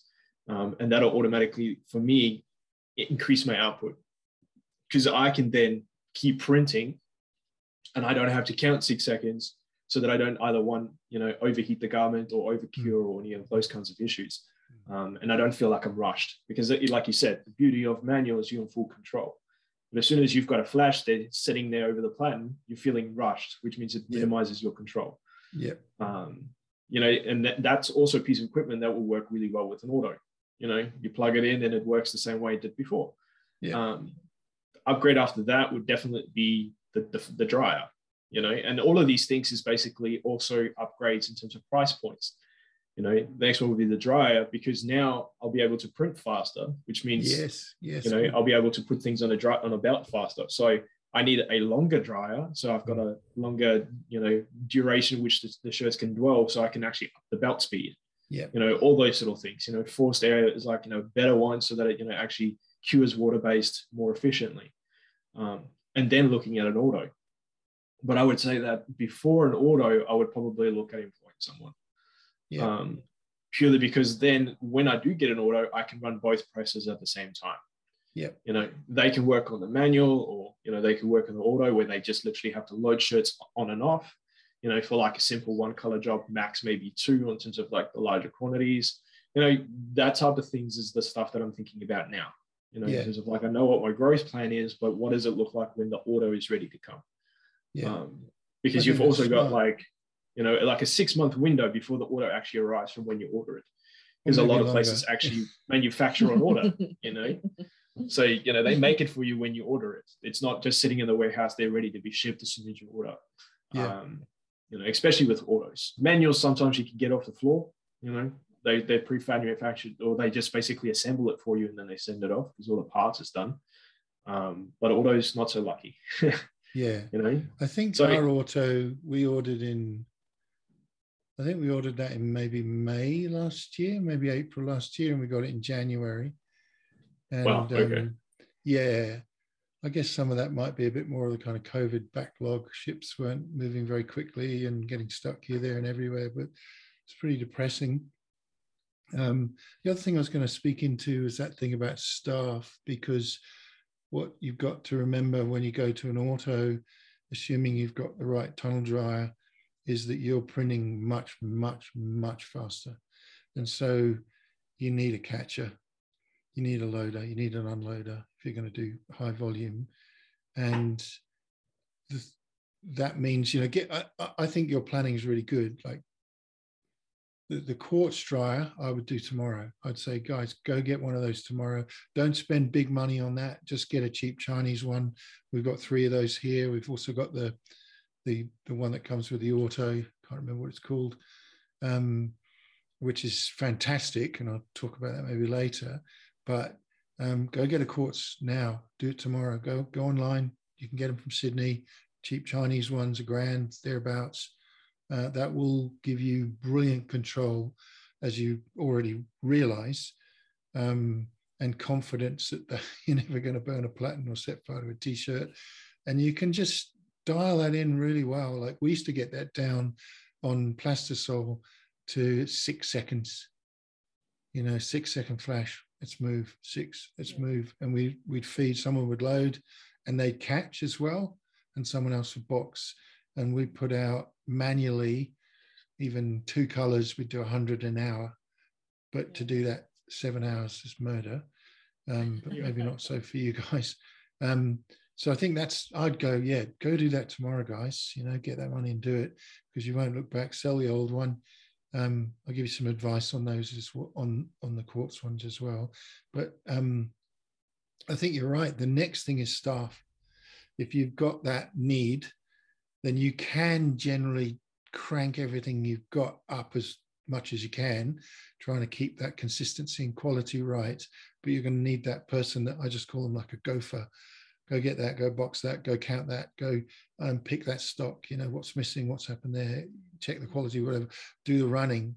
Because what you'll find is, because you're integral to production yourselves, the people you need around you either have to learn production, which is going to happen, but it's going to take time, or have to just keep you printing. If you've got a team that can keep that carousel turning and t-shirts coming off, then you're maximizing your revenue. So you can talk those things as much as you can, but you need those people. Then when you jump to an auto, what you will find is instantly your production will fall through the floor. Your production will almost go to zero. You'll tear your hair out. You'll just say, why do we do this? This is crazy money. What were we thinking? This is so slow. It doesn't happen on YouTube.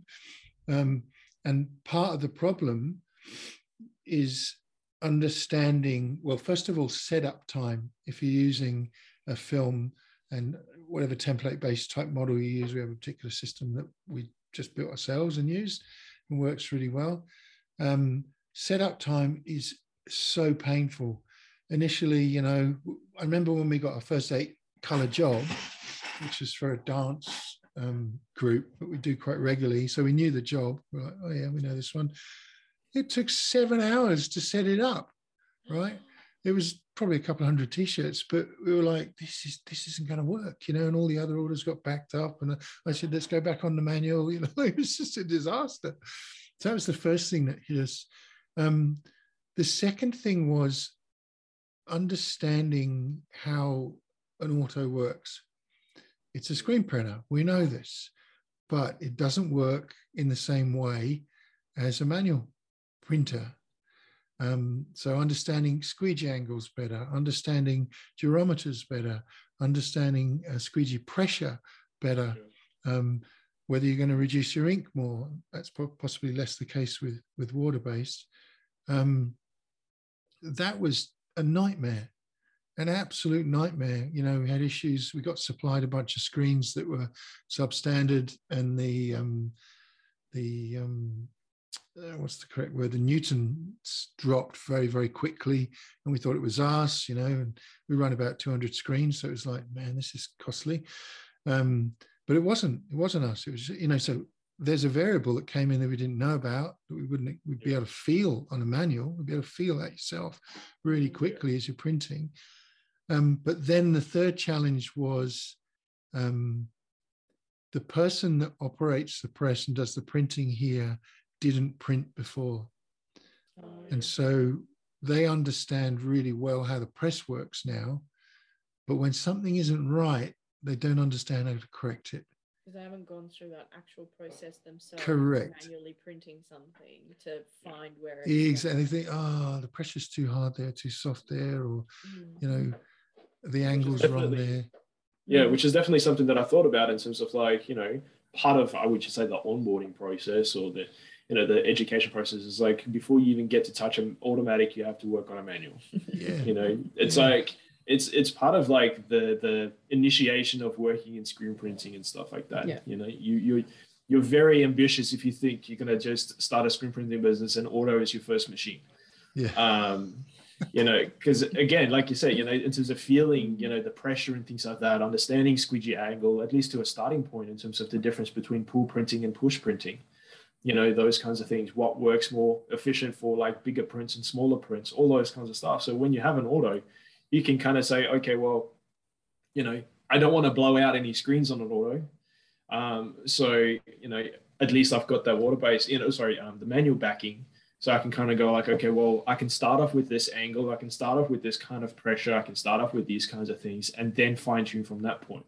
But when you have no clue where to even start, you know, again, like you said, it's like timing in terms of loading shirts, you know, in terms of how to load a shirt effectively. You know, nothing teaches you better than printing on a manual and you've got 300 shirts sitting there next to you and you've got to meticulously load each one and you have no time pressure, you know, but realizing that eventually by shirt like 30, you're going to start feeling a bit of a twinge in your back.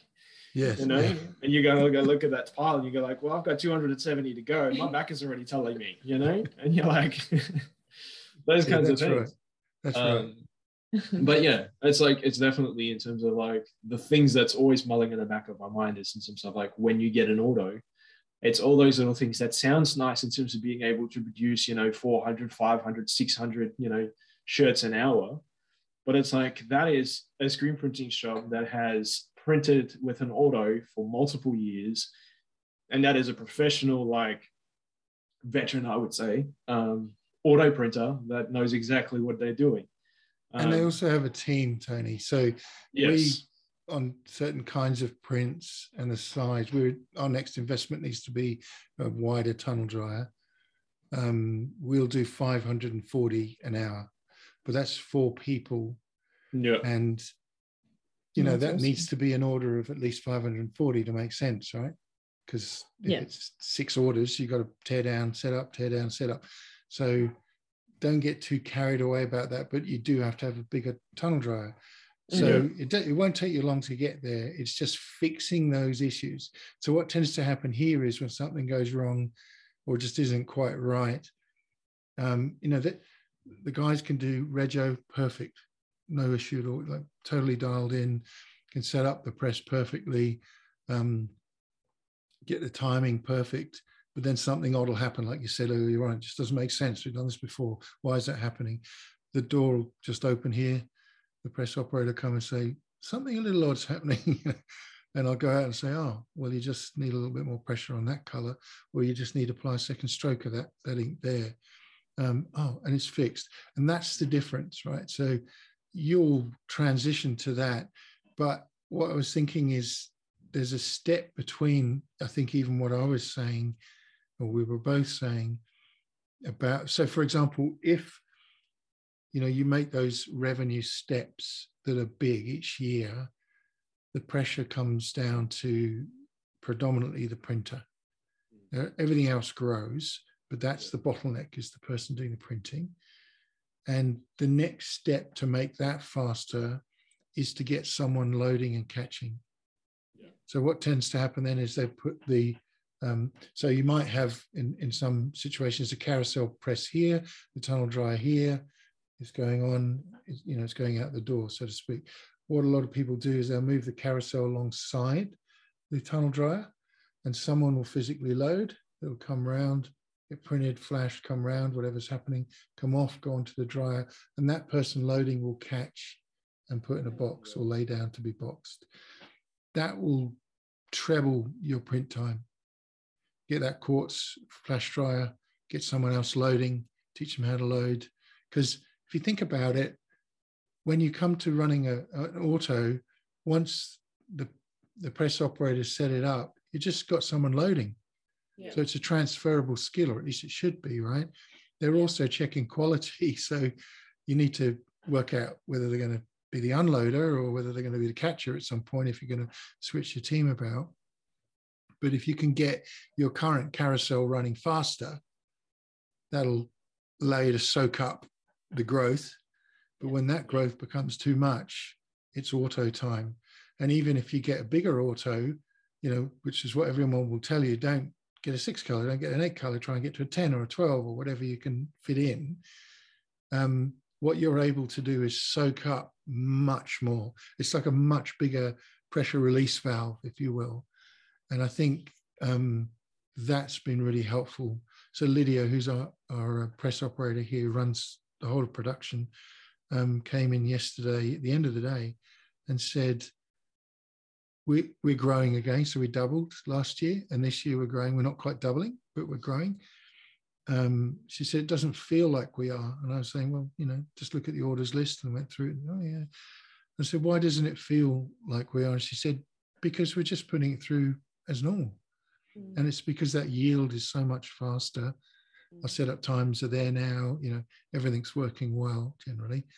And I think, if we suddenly get a spike and, we get a few thousand piece orders in, it won't matter. It won't make a difference. I think that's when to do it. But what frightens me is when that pressure release valve is at its full extent. There's no release left in it, because you're then, second auto, and I think that's a bigger question in a way. And we're not there with that, so I don't know what the right answer would be. But that's the way that we grew it and tried to cope with it. So get that quartz flash dryer in. Yeah, definitely. That's a good. Yeah, no, we'll definitely look into that now, because it's as you're pointing out, in terms of like when the pressure gets too much, like where, how are you going to pivot, like where are you going to move, and how much, like what is your warning sign to say like, well, you're going to hit that, so because the time it'll take to get an auto, what do you need to do, to be able to start that process. But I was like, for myself as well, I've kind of realized it's like, to what point do I want to grow this business? I've talked to a few people that, grow their own traditional business. It might not necessarily be in screen printing, but they say like at, 800,000 or 1.2 million a year, they still love their business, but then it grows to 1.5 or 1.8. And then now they hate their business. And she just kind of go like, well, do I want to just stay at 1.2? Any work that I can't do, I build a partnership with someone, someone that produces the same quality, and I help their business grow, because I'm still loving my business at this point. There's no reason for me to keep growing if I'm just going to, despise my business now. Because you start losing in terms of like why you did it in the first place. And that's also something that's just in the back of my mind. I'm definitely not there yet in terms of where my business growth is at, but it's just something that I remind me, like, at some point, I don't want to grow to a point where it's just like, well, now I don't enjoy the business anymore. I don't enjoy working, not necessarily in it, but on it. I don't necessarily, it's taken the fun out of it. There's too many issues. There's too much pressure that, the time constraints that's within that, dealing with, 5 people or 6 people in terms of employees is fun in terms of a social group and things like that. But as soon as we get to 8, 10 or 12, that dynamics is just a bit harder. So those kinds of things I always consider as well when it comes to growth, in terms of like, when I do eventually get there, like, where's my ceiling set? That, I'm going to like, I love where this business is at. And any more than that, I'm just going to start going like, well, I don't enjoy it as much. And I need to make sure that I keep that in check. Yeah. And I think the trick, like, I think that's real wisdom, in my opinion. And I think I mentioned earlier, I've done a lot of different types of businesses in different sizes, mostly in consulting and technologies. So things from, 1.4, maybe 1.6 up to 27 million a year. But so there's 2 things I think I can speak into on this. One is it's actually really hard to control growth. So most businesses are about getting growth. Let's get revenue. Because they equate, more bucks with more bucks, right? More bucks in, more bucks to me, and more bucks to the team, and so on. And that can be true, but it usually comes with more hassle. but their focus is on that. You need more dollars, you know, we've got an auto, we've got whatever it may be. But actually stopping it is really hard. When you think about it, if there's a, you know, you can turn off your marketing and your advertising, but if there's a organic growth, particularly if it's a local audience you're trying to get the business from, then it's going to continue as long as you don't do anything bad, right? Yeah. And turning people away is really hard for lots of reasons. One is you think, oh, we need the dollars. And two, you might say, well, if we turn them away, they're never going to come back next year when we've got our auto and we could do it or whatever it is. And so it's very hard to kind of manage that. But the second thing I was going to say is that I reckon the number one failing of most entrepreneurs is you use the language of, you know, working in and working on the business. And I think that's really helpful. But to work on the business, you have to trust enough to delegate. Yeah. And that's really hard, especially when you start it on your own and you know how things are meant to be done. And, you know, like when we hire new people here, go through this thing of saying, listen, you're going to get so fed up with us saying, you're not going to do it that way, you're going to do it this way. We don't want you to be automatons. We want you to think and learn and grow and apply your own person to this. But there's a reason that we coat screens this way, as an example, and it drives people bonkers, right? And you're going to, I say to them, you're going to roll your eyes and go, oh, there they go again, you've got to do this, not that. But I said, eventually you'll get this, you'll get into the stream of this and you'll understand why. But part of that is also, I know how this needs to be done. You don't, you know what I mean? There's a kind of fear of letting go, you know, I told you that screen wouldn't work if you did this. Yeah. And I think that's critical. I've never learned to do it very well in all of the businesses that I've been involved in. And I think if you can balance, I don't like the word balance, but if you're able to manage those tensions between growth, managing growth so it doesn't get too big, or you're able to outsource appropriately and delegate and move away and work on the business, I think then you've got it made. But yeah. I think in terms of highlighting that aspect as well, is I would definitely say it's just finding someone that can give you that perspective. I think as business owners and things like that, you know, in terms of letting go and things like that, we want to do everything ourselves because, you know, we know the quality we produce. We know the consistency we have. You know, we want to have that control. And it's not really, there's nothing wrong with that in the sense. It's just realizing that what you're doing is you're actually holding yourself back from growing. And the easiest way to do that is to find someone that can actually give you that perspective that isn't in that actual situation with you. So they can then give you those warning signs and saying like, well, you're holding on to this a little bit too much. You know, this is where you can actually free up that time. Not necessarily, like you said, like in terms of using, say, bringing in balance, but in terms of going like, well, how can I most effectively use my time? Yeah. Because for myself as well, it's just like realizing that when I have a value set to outside perspectives, my life is always going to look imbalanced and things like that when I operate within my values. But unbalanced, yes, sorry. But then, you know, for myself though, because I'm operating within my values, I have balance within my values. You know, but for other people, it look like, you know, I'm like drastic or, you know, intense in those particular areas. But because of where I want to go and what I want to achieve, you know, that's just what I'm going to have to do. But yeah, that outside perspective, and I found that in screen printing, it's quite hard to get that. You know, like you say, in terms of like those veterans that have gone through that growth, that have gone through, you know, those points of pressure that are going like, oh, this is now I need to expand, and going to go like, okay, well, I probably could have done that sooner, and these were the things. But if you can find someone that is willing to share that kind of wisdom with you and say like, okay, well, when you start experiencing this is probably where you need to go. Will help you get, you know, stay in check and go like, okay, well, I can actually release this with someone. This is how I best allow them to be able to do that, where it doesn't cost me in terms of like an entire 200 shirt job or 1,000 shirt job in terms of them being able to learn that. Yeah. You know, sometimes I think it's like, it's better to invest into getting 20 blank shirts in where they can just kind of play around with and figure it out and realizing, okay, well, 20 shirts only cost me this much. Ink, that's fine. But at least then I know that they learn in a less costly way than on a 1,000 shirt order that has time pressure and has a consistency element to it. Yeah. And it gives you that room of space. And when they've done that really well, you can go like, well, awesome. Now you're ready to go up to the next level.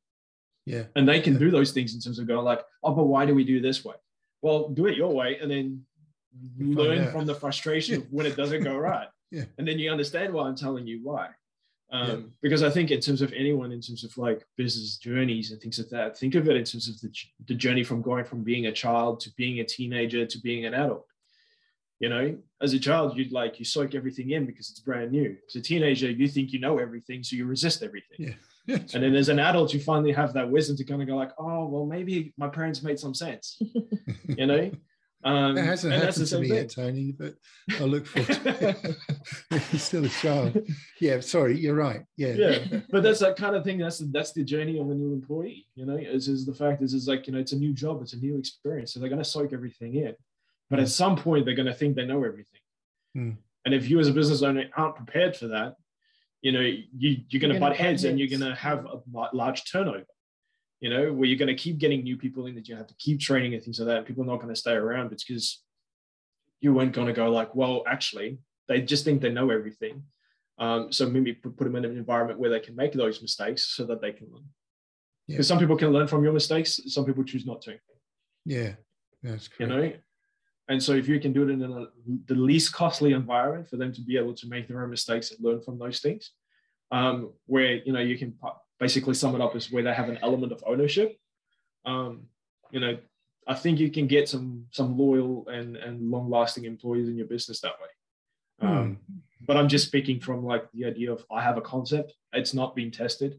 So, we can touch base again when I have employees and I've taken them through that person. I can say, actually, that works, so... Yeah, and things have, like that point I made a while ago about adaptability. You got to, have your plan, because without a plan, you're not going to go anywhere, right? You got to have goals. Exactly. I mean, we know how that works, but to be able to say, okay, we need to change that. In business, in some of my previous businesses, I was often heard to say things like, "We've got a plan, but it's going to change. Get used to the fact that it's going to change." Because it's not going to be right. It's not going to be perfect. So I think that's the key, that adaptability again. I wanted to ask what garments you print on. We didn't cover that sort of area. Are you, one brand house? Are you multi-brands? What's your kind of, you've got the ethical ink aspect to your brand's, your own narrative. Does that spill into the garments as well? Where'd you go for that? Yeah, we definitely do try to. We do have, I guess you could say, a favorite or preferred supplier, which is AS Color. Yeah. They have the Better Cotton initiative and things like that they bring through and stuff like that in terms of, and then, their dyeing process and policies and things like that, which we really do like. We have looked at other brands and stuff like that as well, but, it's harder to switch to that when, we really do like what we print on. They've also grown in terms of the quality of the garments that they produce and the consistency of their dyeing and all those kinds of things as well. So we're getting predictable results from that. I think every screen printer and things like that can resonate with that in terms of like, you like to print on a particular shirt because you know the results that it's going to produce. As soon as someone brings in a different kind of garment and things like that, you're like, I don't know. Has it got polyester in it? Because we've experienced those kinds of things and stuff where, the label says it's 100% cotton, but we don't necessarily know how that entire shirt was treated. And sometimes it can be actually like a rayon and not actually a cotton, even though it's labeled as a cotton, and it's got like this powdery feel to it. It's like super silky and things like that. And Waterbased does not want to go anywhere near it. Yeah. You print on it, it looks like it's cured properly, everything. Like you take it into a garment, you put it through a wash, and then there's no print on it whatsoever. And you learn those things only through making the mistake. So we tend to stick with AS Color because we like the garments, we like the style. Most of our clients and stuff like that prefer that as well. They're a bit more on the, I guess you could say the premium pricing side of things. We've tried Ramo as well. They're also pretty decent in terms of quality of garments and in terms of printing on them and how the inks and stuff like that reacts to the garments. We use Biz Collection a Biz lot Collection for more sort of corporate stuff. Corporate wear stuff. Especially the polos and that. We just find like the Peak Polo and I think it's the Chad Polo from AS. They're just not professional polos. They don't last very long in terms of like the collar shape and the overall feel to them is not very professional. So yeah, we use Biz Collection a lot for like corporates and stuff. Yeah, because we wear what we print on. Likewise, so we actually get to experiences of how the garments last and how they work and things like that. In some of my shirts and stuff is like 4 years old and it's got the same print on it that it had back then. So at least I could say like I know how long my prints last. Those kinds of things. That's good. But then there's other shirts and stuff that I printed on and things like that. It's like how the style fades over time, or the fit changes and things like that. It's like, well, I don't really like printing on them. And because I've experienced it myself, it's not necessarily something that I would then recommend to a client as well. Because I think as well in terms of business, it's like if you don't use your own product, then do you stand behind what you do? And for us, it's like 100% cotton. That's preferred, just because of water-based and stuff, and we don't have to add anything to it. Yep. We can do blends and things like that, but then you're dealing with dye migration and you heat sensitivity and stuff. You don't want to melt a polyester shirt and things like that. So so that's kind of where we try to stay and trying to lean people towards. That's. And do you find that your customers generally have an idea of what they want to use, or they just want you to recommend? Because AS Colour is a very well-known brand on the high street, right? They're a retail brand as well. So look, we find a lot of people know AS Colour and that's what they want. Is that your experience as well? I think about like, it'd probably be about 50-50 that some people know what they want. Like as in actually particular styles, like I want the staple teal, I want the classic teal, I want the stencil hood, definitely. Sometimes those people we had to educate first, and then afterwards they're like, okay, cool, I'm happy to stick with the style. Other people have like no clue at all.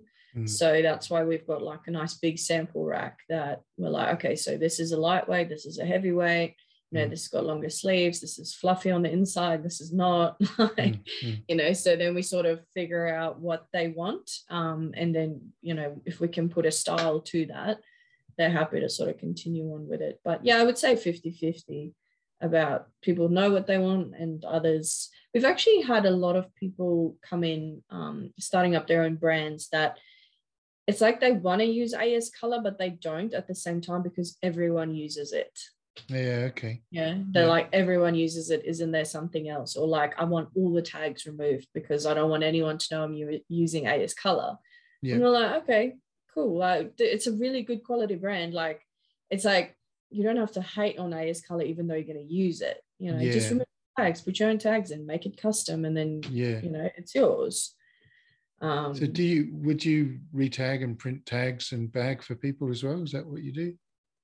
So we started looking at, because Toni is working on his own brand at the moment in terms of printing the neck labels, so the back, we want to start offering that as a service. But the problem we have with that is when we ordered the when Toni ordered the equipment originally, he got one sleeve platen.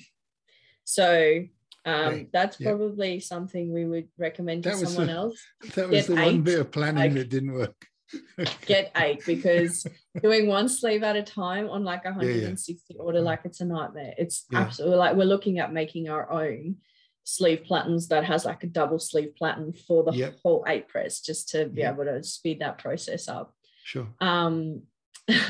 But obviously AS Colour offers the neck label removal service as well, which we've used a couple of times. Otherwise, Toni has sort of figured out how to remove them ourselves without like destroying it. So, but we don't offer it per se. I think we would probably want to just work on it a little bit more to get that process sort of down packed, and then we can be like, oh, well, we offer custom, especially for the guys starting up their own brands.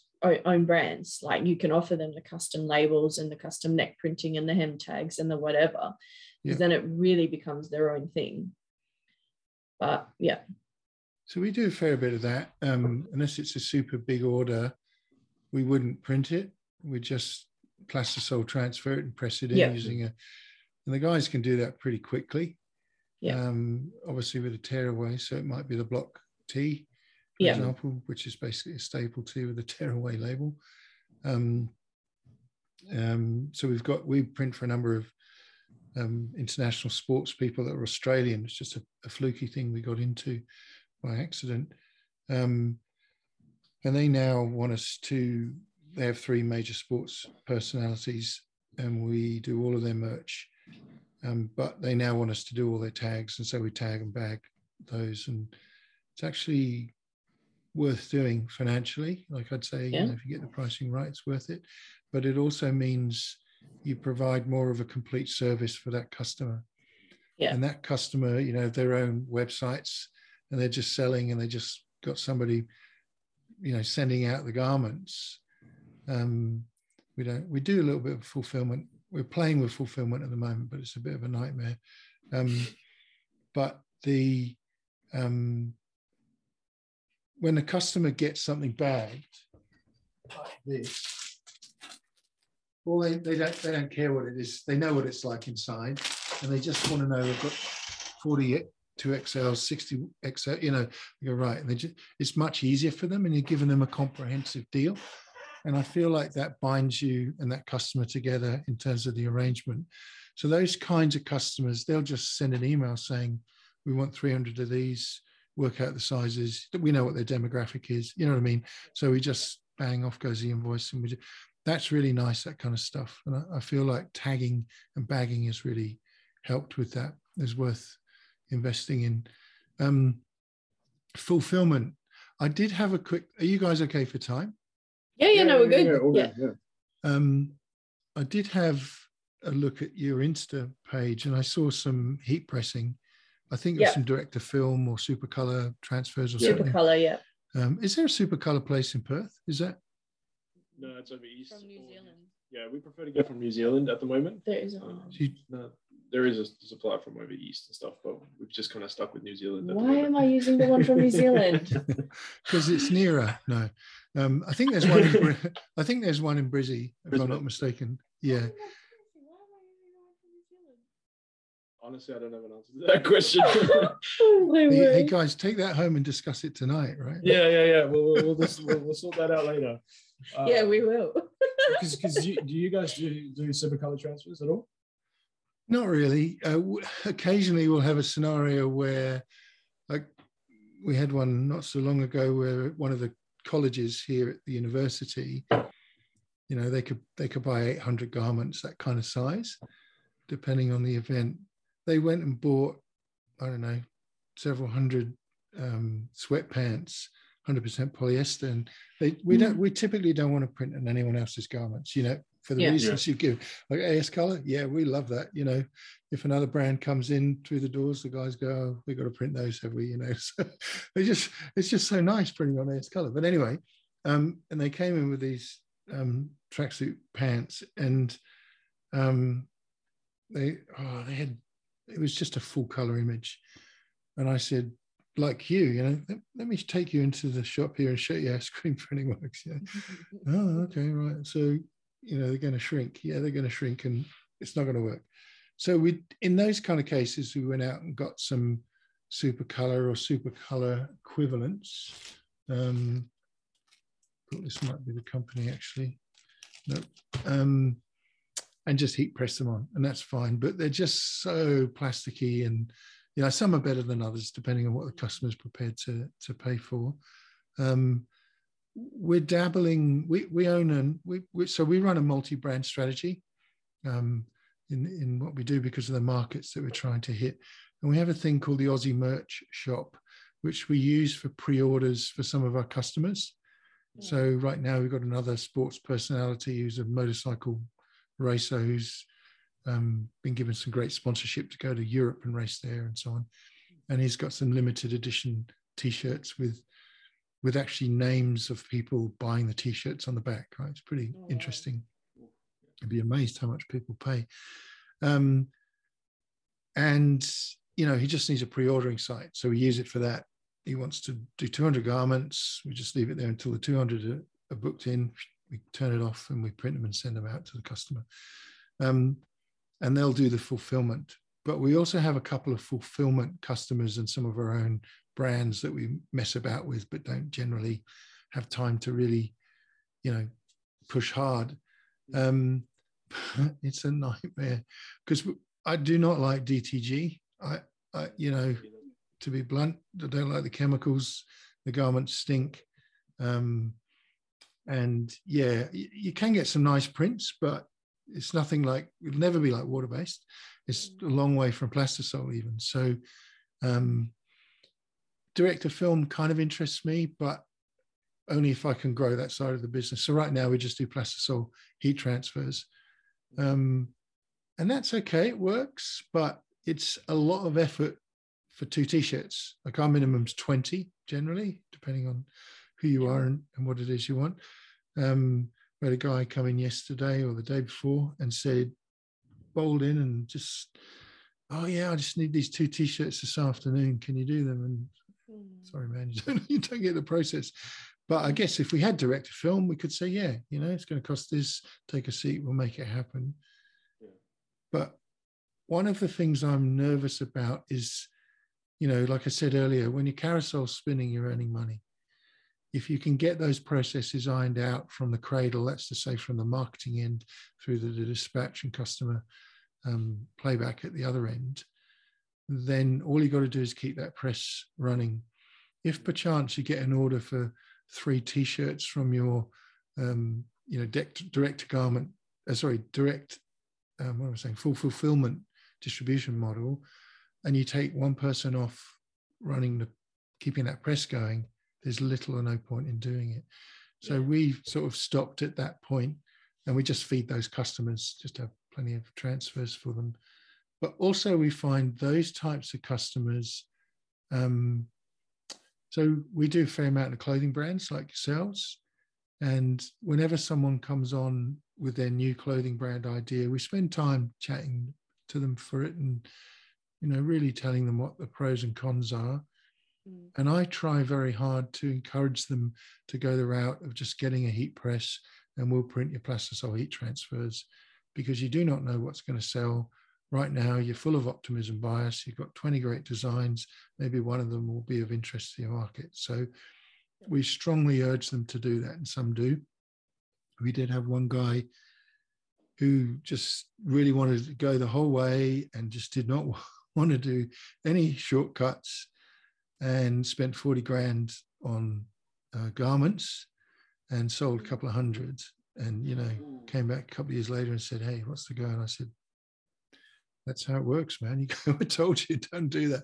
And he's still trying to peddle those and flog them, and maybe I'll get there. But the idea becomes stale very quickly. The designs become stale very quickly, especially if you've designed them. If someone doesn't like your design, you tend to drop it and move on to another one, create new stuff. But then I find, so some people get that. Some people just want to, 8 color with 20 t-shirts, which we wouldn't do, and they don't get it. And can you just simplify this? You're gonna make no profit on your sale. And so the other ones we might take on with our little Aussie merch shop a fulfillment system, but generally we're trying to stay away from that at the moment. And I think it's like one of the things, it seems to me that during COVID, adversity is the mother of invention, right? Struggling is the thing that causes new ideas to come out. And I guess we've seen that in new brands setting up and all kinds of little home businesses setting up and new ideas coming out. But listening to the screen printers, it seems they're all dabbling in a bit of DTG, a bit of fulfillment and so on. When we look at the big fulfillment houses, they're huge. They're inordinate. They're mad, like Printify and all those kind of companies in the US. We used to do our own designs years ago, and we basically it was for the American market. We realized that we just needed to basically outsource that, and we just closed it down. It's just hopeless for us. But those places are just enormous. They've invested colossal amounts of money in DTG.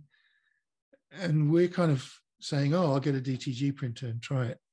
And it's, you know what I mean? Whereas they're probably going, why aren't you spinning your carousels, guys? Like, that's where, you know, we'd love to be able to print that many in an hour, you know?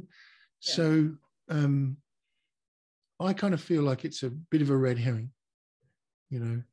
And to be honest, you know, and this is a bit blunt, but I feel like for someone who's starting their clothing brand, they're probably, you know, going to sell 100 tees in a couple of years. In most cases, right? You might get one or two that bite and they really go, and they come back with new ideas and keep going. But most of them just have no idea of how to actually market and sell, and just, you know, think they're the next Gucci or something. And to my mind, it's just not worth the effort. I'm a bit like that with bands as well. I don't know if you do much band tea. They have zero loyalty. It's all about the dollar, and they don't really care, you know, whether they come to you or whoever. But they all want them on AS Color, which is fine.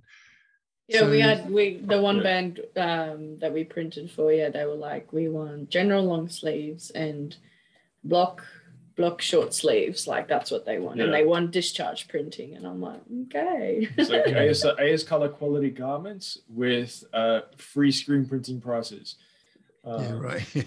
So, you know, like that's kind of what you're working with.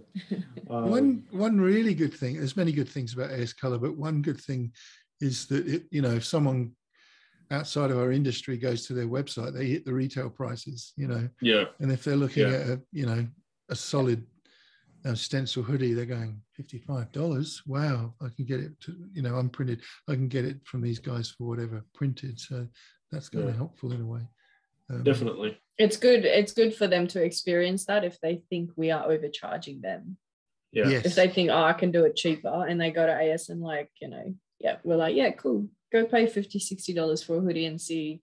Like, then you still have to get all your own screen printing or your own transfers or whatever. Yeah, see if you can do it cheaper. Yeah. There's a reason we're an expert in the field here. That's right. That's right. I think the thing is like what you highlighted in terms of like with brands as well is like, it's definitely beneficial for a startup brand to really look at getting their own heat press and doing their own super color route. Just purely, like you said, in terms of testing out ideas and design ideas and stuff like that. Because then you can just basically post a design online, figure out your marketing. So if it sells, awesome, you know, you've got a winner. If it doesn't, then you've only invested in like a minimum quantity of transfers. And if you've got blank shirts sitting there, maybe the next design is a hit and you can put them on there. You haven't committed anything on them in terms of on the shirts yet. 100%. And then when the capacity gets to the point where you can't actually process them as effectively or as timely as you want to, then you can outsource to a screen printer because you've got a winner already. And we have gotten a couple of clients that is that way. You know, like we've got one that just came in and stuff like that used to do them themselves. And then the time investment was just too much for the margins that they had on it. So now they're looking at, you know, going the screen printing route, and we can help them with that. And so she started off with like a creed cut or vinyl, doing it herself. And so she knows which designs work already. But she said the other day she spent like an hour, like with this back print that she had to do, picking out all the different things. An hour, wow. For an hour on one shirt. And she's just like, I can't do that anymore. It's not for what you charge for the shirt, for then the time you spend on it, you've made no money, technically. And the thing is, all they get is vinyl, you know. The customer gets vinyl, which is awful. Yeah, because I found for myself is like the number one question I like to ask people about when they want to start up their brand is what is the brand story? Because if you don't have a brand story yet, it doesn't matter what design you come up with and things like that. You know, it can be a niche design or something like that, or some kind of trend that it's going on and it will sell. Right? But people attach the brand story. Because if they attach to the brand story and your designs is true to that story, then it doesn't really matter what the design is, it's going to sell because people attach to the story.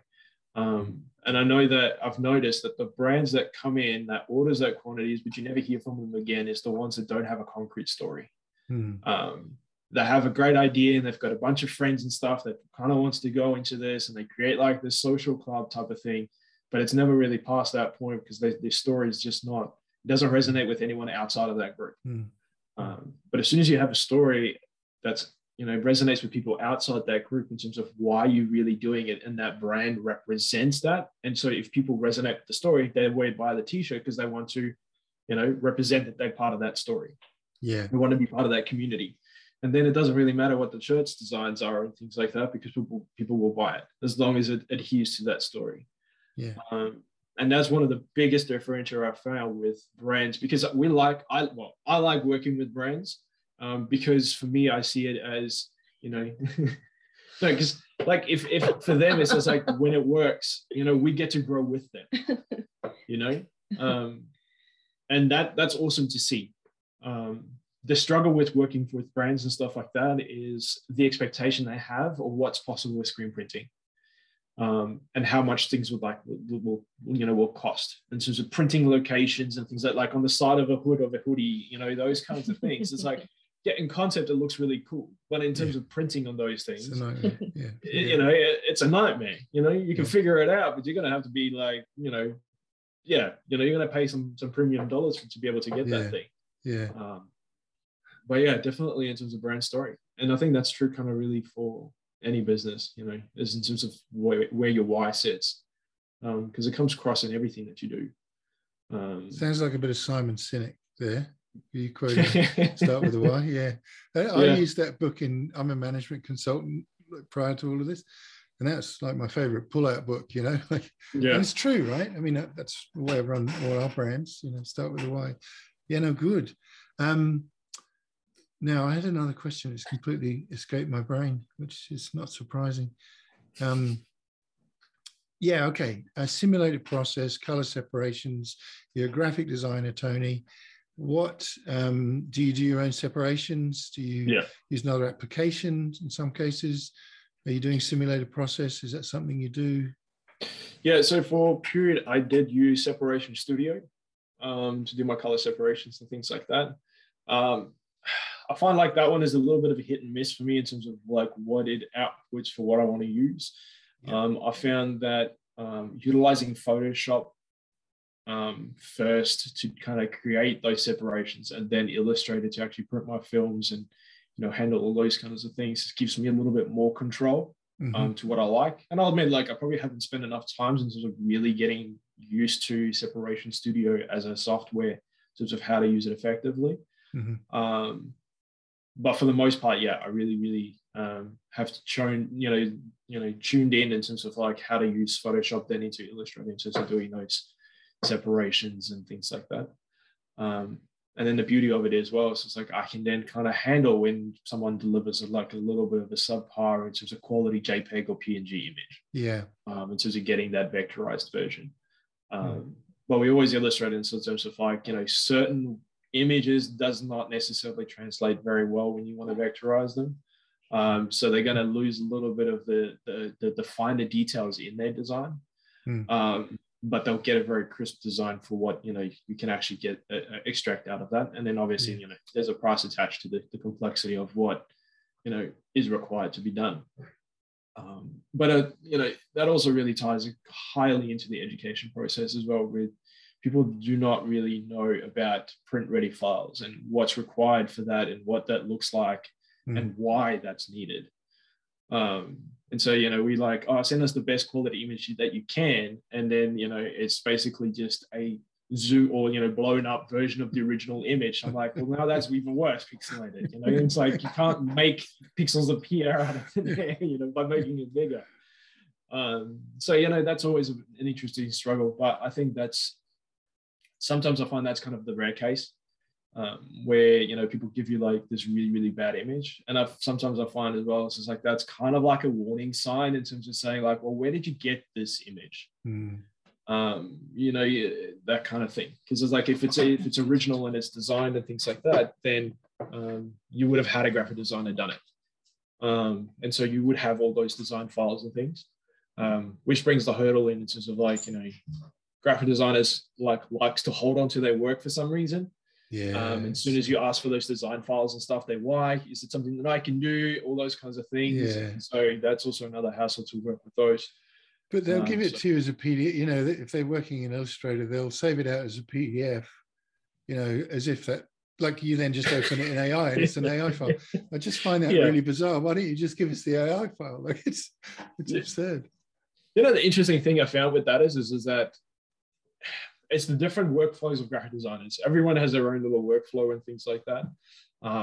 And then the realization is like their working process is to kind of give their clients a PDF file, right? Knowing that the client doesn't know how to operate that file. Yeah. But then they assume the same thing when they send that to a screen printer that actually has an in-house graphic designer or someone that knows how to use the software. Yes. You know, absolutely. And so I always take the file, I chuck it into like, you know, the PDF and I throw it into Illustrator and I just kind of see like, well, how did they save this? Yeah. Because there is a checkbox you can turn off that prevents it from being able to be re-edited. Yeah. But they never look at that. So most of the time I just get the entire file and everything. But it's also the difference in terms of like what application did they design it for? Because sometimes you've got like all of these shapes over the top of each other in layers and things going on where you're like, well, I have to spend at least an hour to 2 hours to try and clean this up so I can actually do proper separations. Yeah. And would you charge the customer for that? Or would you, depending on the size of the job, maybe? Yeah, it depends on the size of the job, whether or not they repeat clients or not, like, and then they're just doing a new design or, you know, how much work they need, you know, that kind of thing. So we had one recently. It's a regular customer for us. It's a clothing brand and they're really good designs. I like them. They kind of, well, they have that kind of tattoo style about them. And we had one recently and it was, I think it was 8 colors and it was a Photoshop image. It was a JPEG. And so I said, oh, look, can you get the original artwork for us? Yeah, no problem. So it came back as a PSD. It was just a JPEG and a PSD. And I was like, okay, this isn't helpful. Can you go back and get the original AI file? Because the customer spoke about a graphic designer. You know, I'll get it from my graphic designer, right? Okay. Well, wasn't any good. Then what happened? Oh, yes. Then the JPEG ended up just as a JPEG inside an AI file. Right. And I said, but this is a raster image. It's exactly this. And of course, the customer doesn't know that. Yeah. They don't get that. So eventually she phoned me and said, we've got an artist and a graphic designer, and then there's her, and then there's me. You know, that's the kind of chain. And I said, why have you got an artist and a graphic designer? What's your graphic designer doing? Converting the artwork from the artist into the format that you need it. And I said, but I've been given a JPEG in a PSD and now a JPEG in an AI file. Can we not just go back to the artist? Well, no, we can't do that because of relational issues between them. Oh, this is really difficult. Well, I said, I have to rebuild the vector. That's going to take hours. She said, I'll get my graphic designers to do it. I said, fine. It came back as a JPEG with 4 layers. You know, it's just a rastered image in PSD. And I just said, look, I need to speak to the designer. They're just not getting it. But then you have that problem that you're alluding to of the designer being very protective of their work. But this wasn't even their work, you know, someone else's work. So eventually got to the bottom of it. Of course, the artist was working in AI. Right. So all I needed was the original AI file. What is the graphic designer's problem? I know. And yeah. And look, you know, you get some funny customers like that. But most of the time, a lot of the organizations we're working with just give us an AI now. Like they will, you know, I'll speak to the art department and you're like, oh, great. We've got an AI, we can go straight to film with this. So do you print simulated process much? Is that something you get to do? It's a fun thing. We've had the opportunity to do it a few times and stuff like that. It's not necessarily one we get to do all the time. Yeah, I mean, I really do enjoy full color process. Like, you know, like the results you can get with that. That's one of the advantages, you know, obviously with Waterbased and stuff. Yeah, you know, you have your limitations in terms of light garments and things.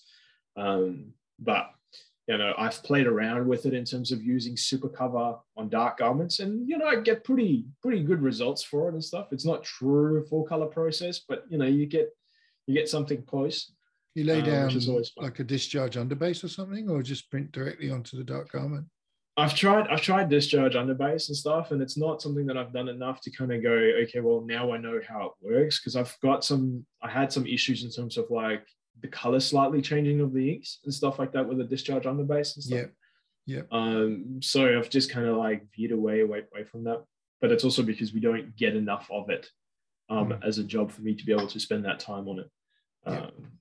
But yeah, that's really, really cool. Simulated process, that I kind of get quite frequently, but that's really just, you're talking gradients and things like that. You don't, we're not talking like 6-8 colors when it comes to simulations and stuff like that. I mean, we had, most of the time, clients get scared away when you tell them in terms of the cost of a simulated process printing and things like that. So you don't really tend to get those jobs. I mean, we had one where we had a client that wanted a 12 color front print and a 12 color back print with both sleeves printed on one garment. Wow. So we just garment.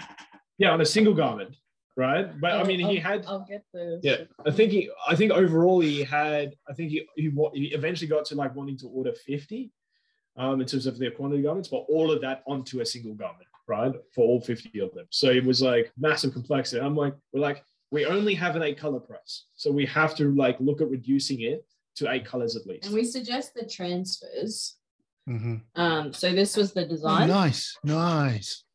Yeah. So that would have been awesome, but he wanted screen printing for it, and just, And so the price kind of like made him run for the hills, basically. No, he had a budget. But he had almost 21 So it would have been fun to, like, it would be awesome and fun to print it. And I did, like, basically because it's something that, like, that kind of color combination, complexity on it is not something that I've done before. So I played around with it anyways.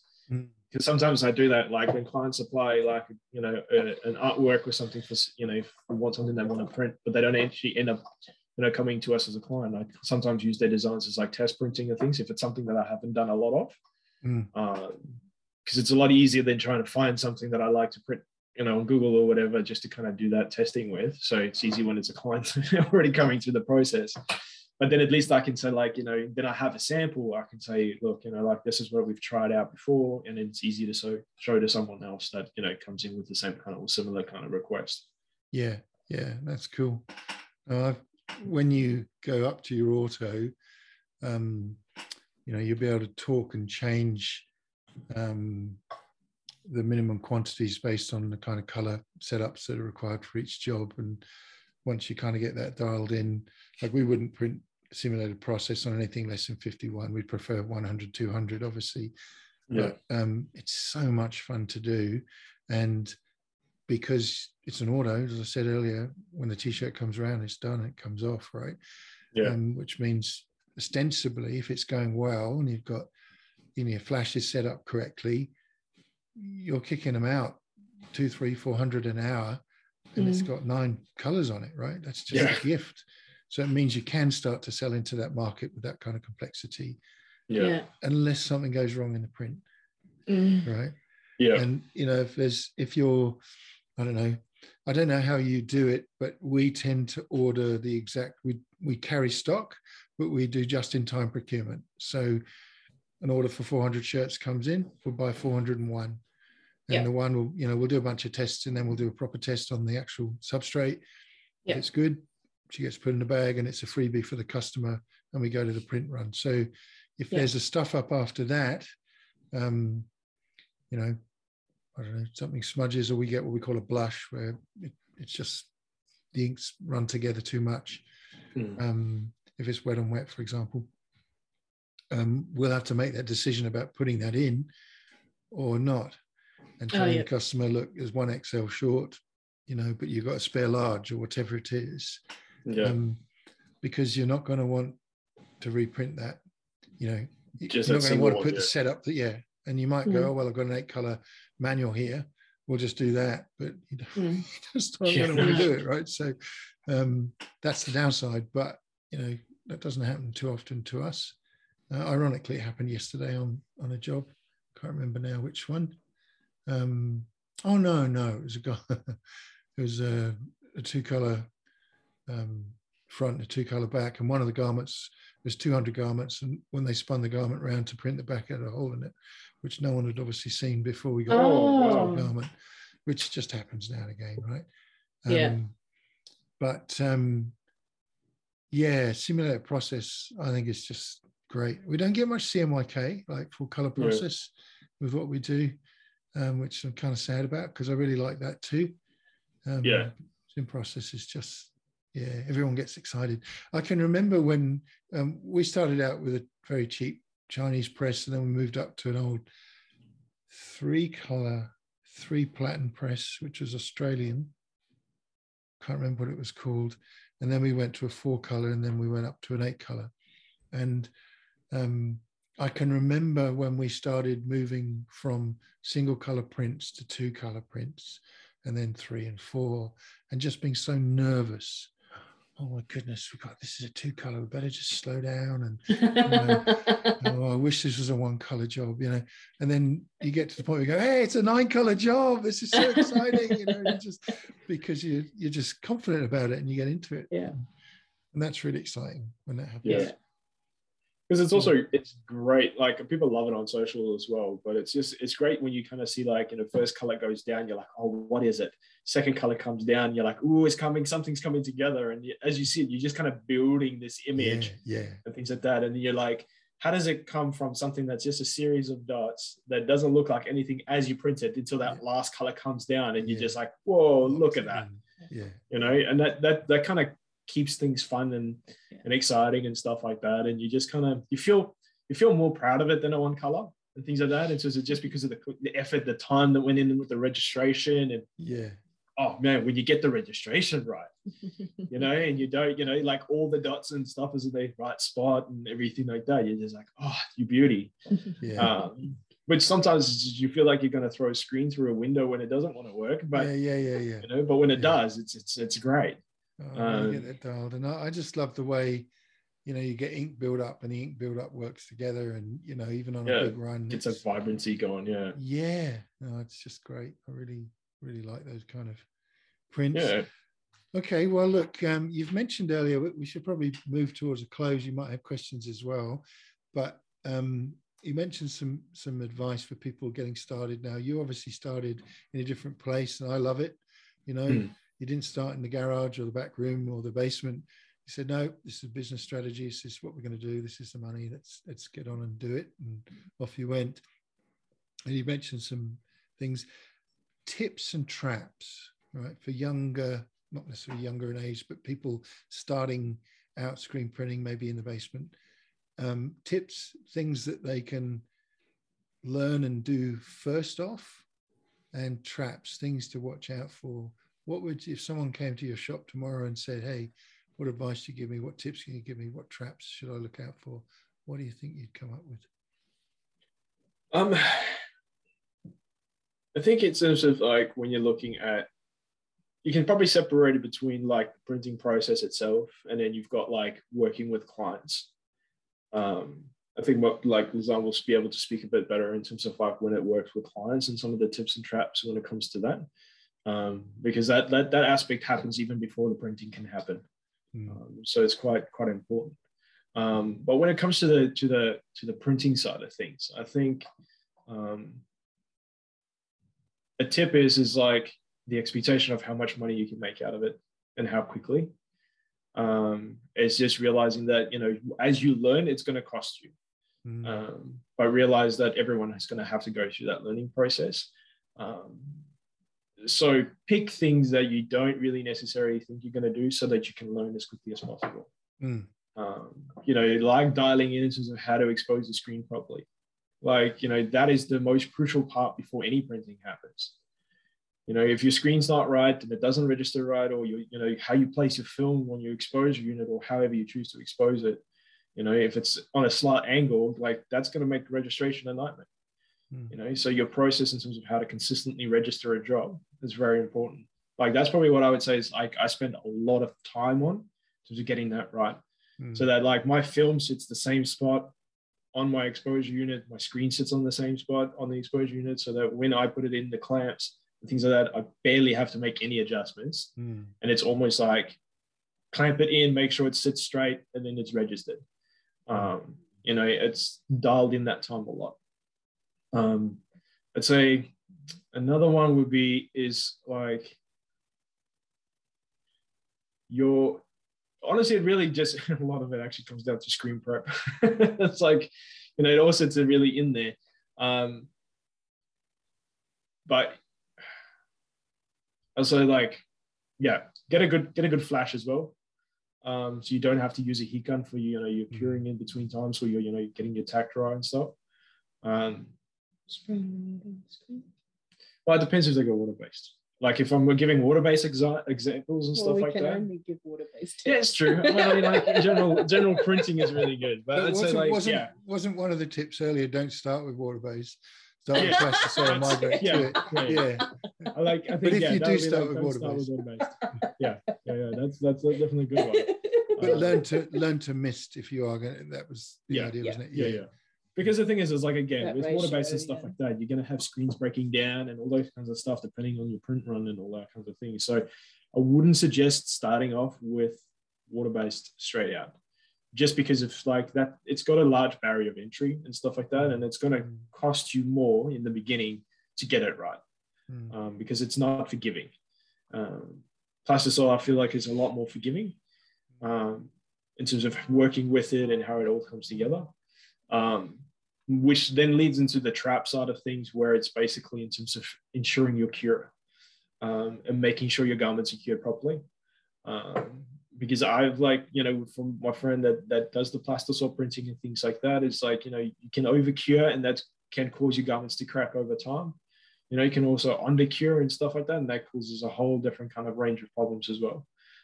So taking the time to dial that in, you know, is very important. You know, people go like, you know, do the stretch test, you know, as unrealistic as that sounds, no one wears a garment where it stretches, you know, to its maximum and things, but it gives you a good, you know, it gives you a good idea of like if everything holds together properly. And then I would also say in terms of like, you know, doing a good scratch test. You know, just rub it up against the brick wall and things like that, you know, like your test prints and stuff, just to kind of help. Scratch test. You know, it's just like, it doesn't, you know, yeah, we're taking it to the extreme, but you know, you want to see the longevity of your garments and things like that, you know. One of the great things about water-based is that it actually sits in the fibers.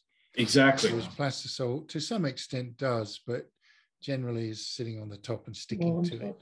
And it's, you know, plastic and it's sweaty, and it's, you know, although, you know, in our kind of world of we're primarily plastisol printers, we're always after that, you know, super fine print, basically, as thin as you can get it to try and emulate.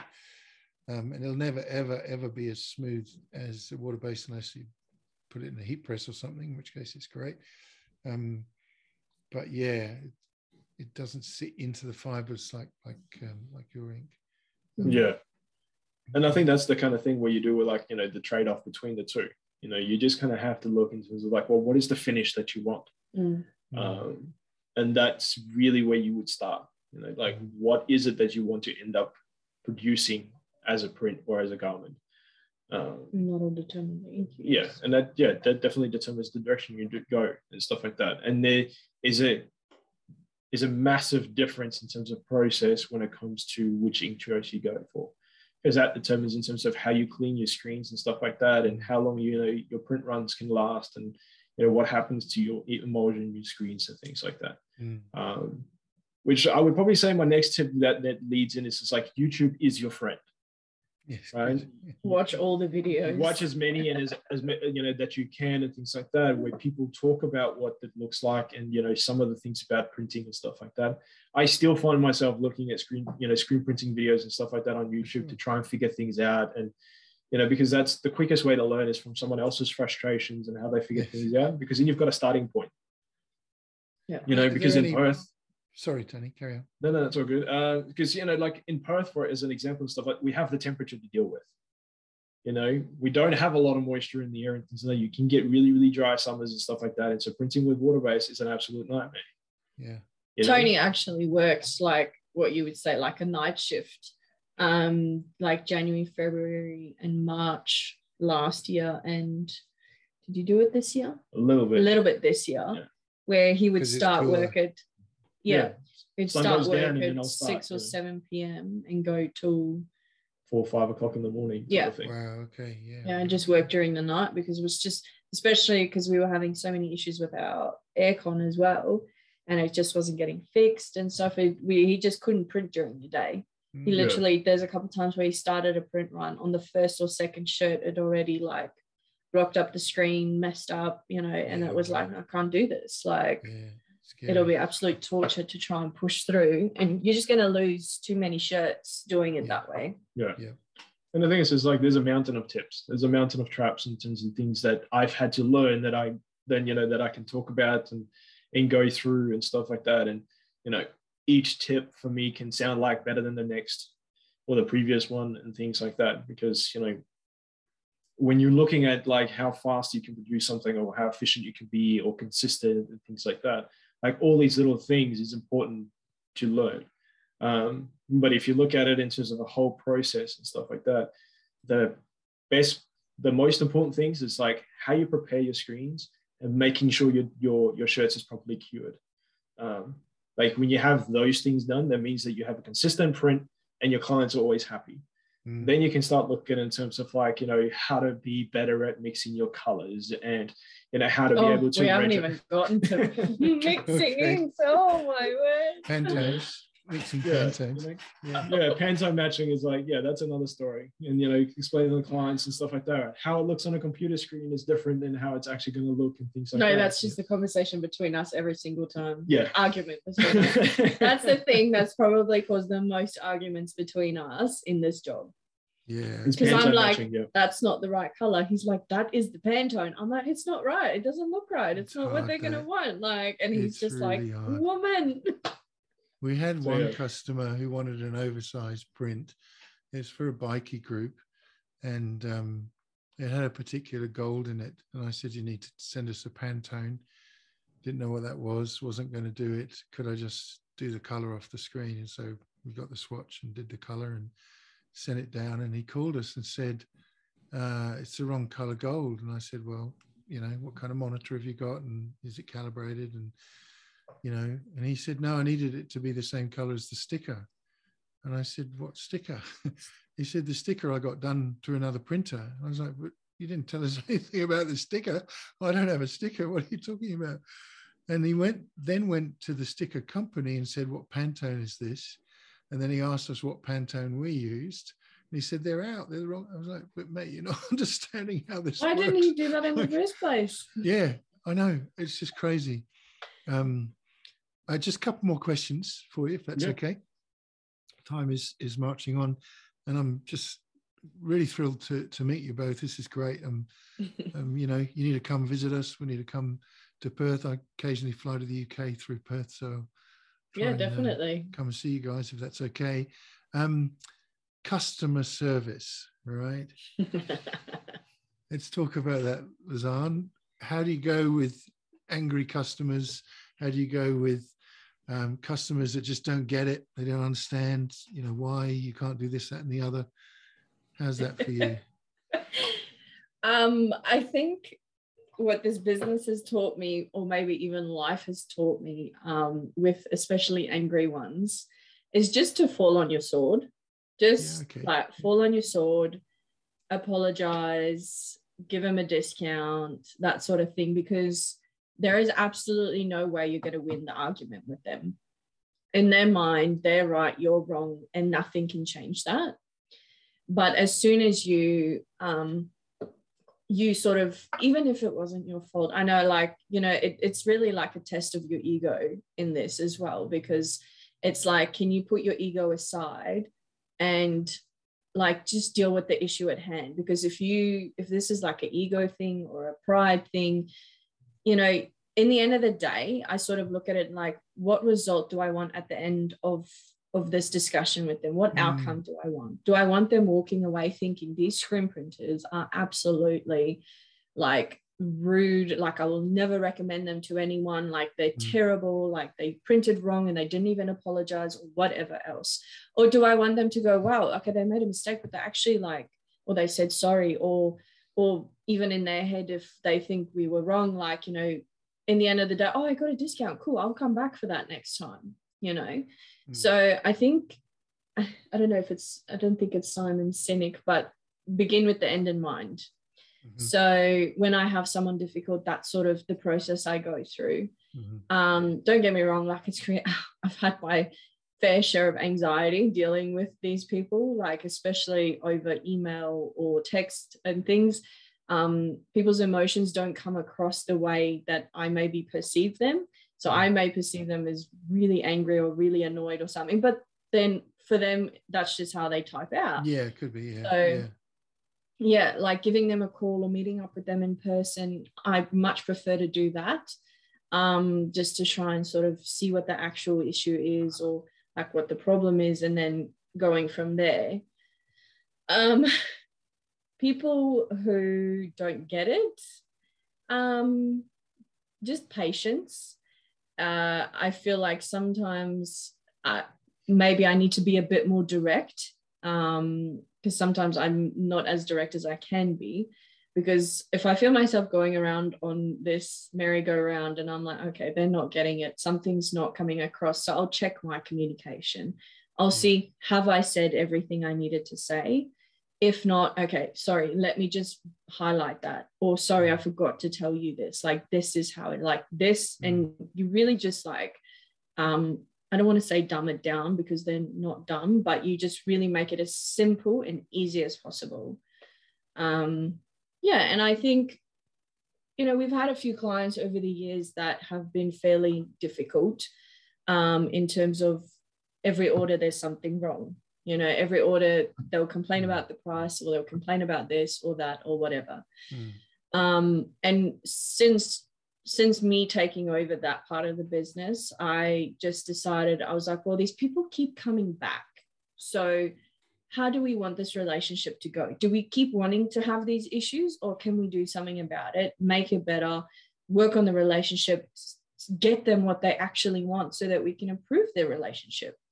And I've done that with these difficult clients. And, you know, now I don't get that anxiety when I see their name pop up on my phone. I'm like, cool, hey, what's going on? Or like, message me about this. I'll just reply quickly, like, you know, and yeah, because that was in my control in terms of improving that relationship, because like they kept coming back. So obviously they're coming back for a reason.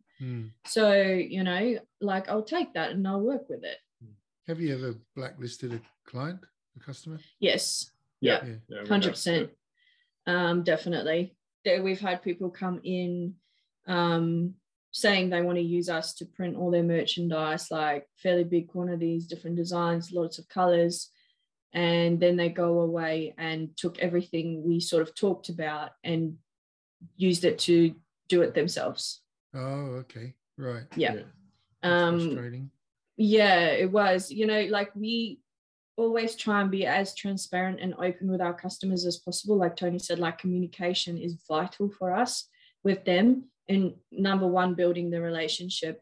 And number two, in terms of if there's delays, if something goes wrong, if they're not happy, you know, that we have those channels open. And unfortunately, early on, even this wasn't that early on, but, you know, early on, we were quite naive in terms of, you know, telling them the tips and tricks and things like that, and not realizing that this person isn't being very honest and basically just using us. Yeah. And maybe that's why, you know, right at the beginning of our conversation, you know, some of the older school screen printers are a bit more reserved about sharing that stuff.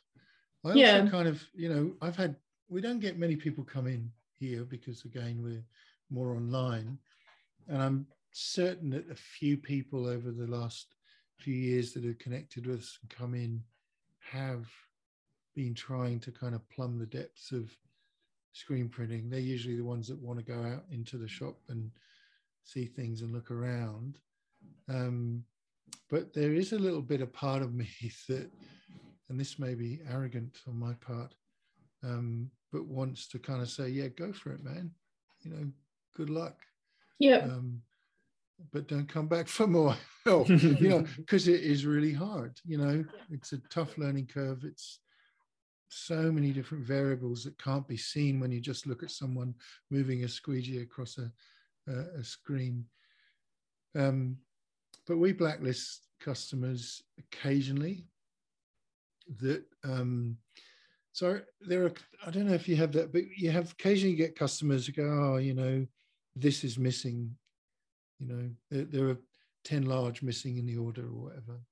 And I think, well, I know how the process works here. You know, I know how many we bought, they counted in, they counted on, they counted out. Yeah.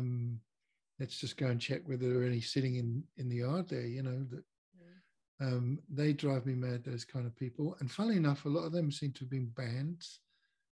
Now I think about it. I do all the customer stuff in our little business. And the other one, we had one recently, and it was a martial arts organization that were doing their own merch. And it was the first time they'd done merch. And they were honest about that. And, you know, they had high expectations, and I talked them through it and explained the pros and the cons and the pitfalls and so on. And they had, one of the prints was just a very narrow vertical print about this long, just in the center of the chest.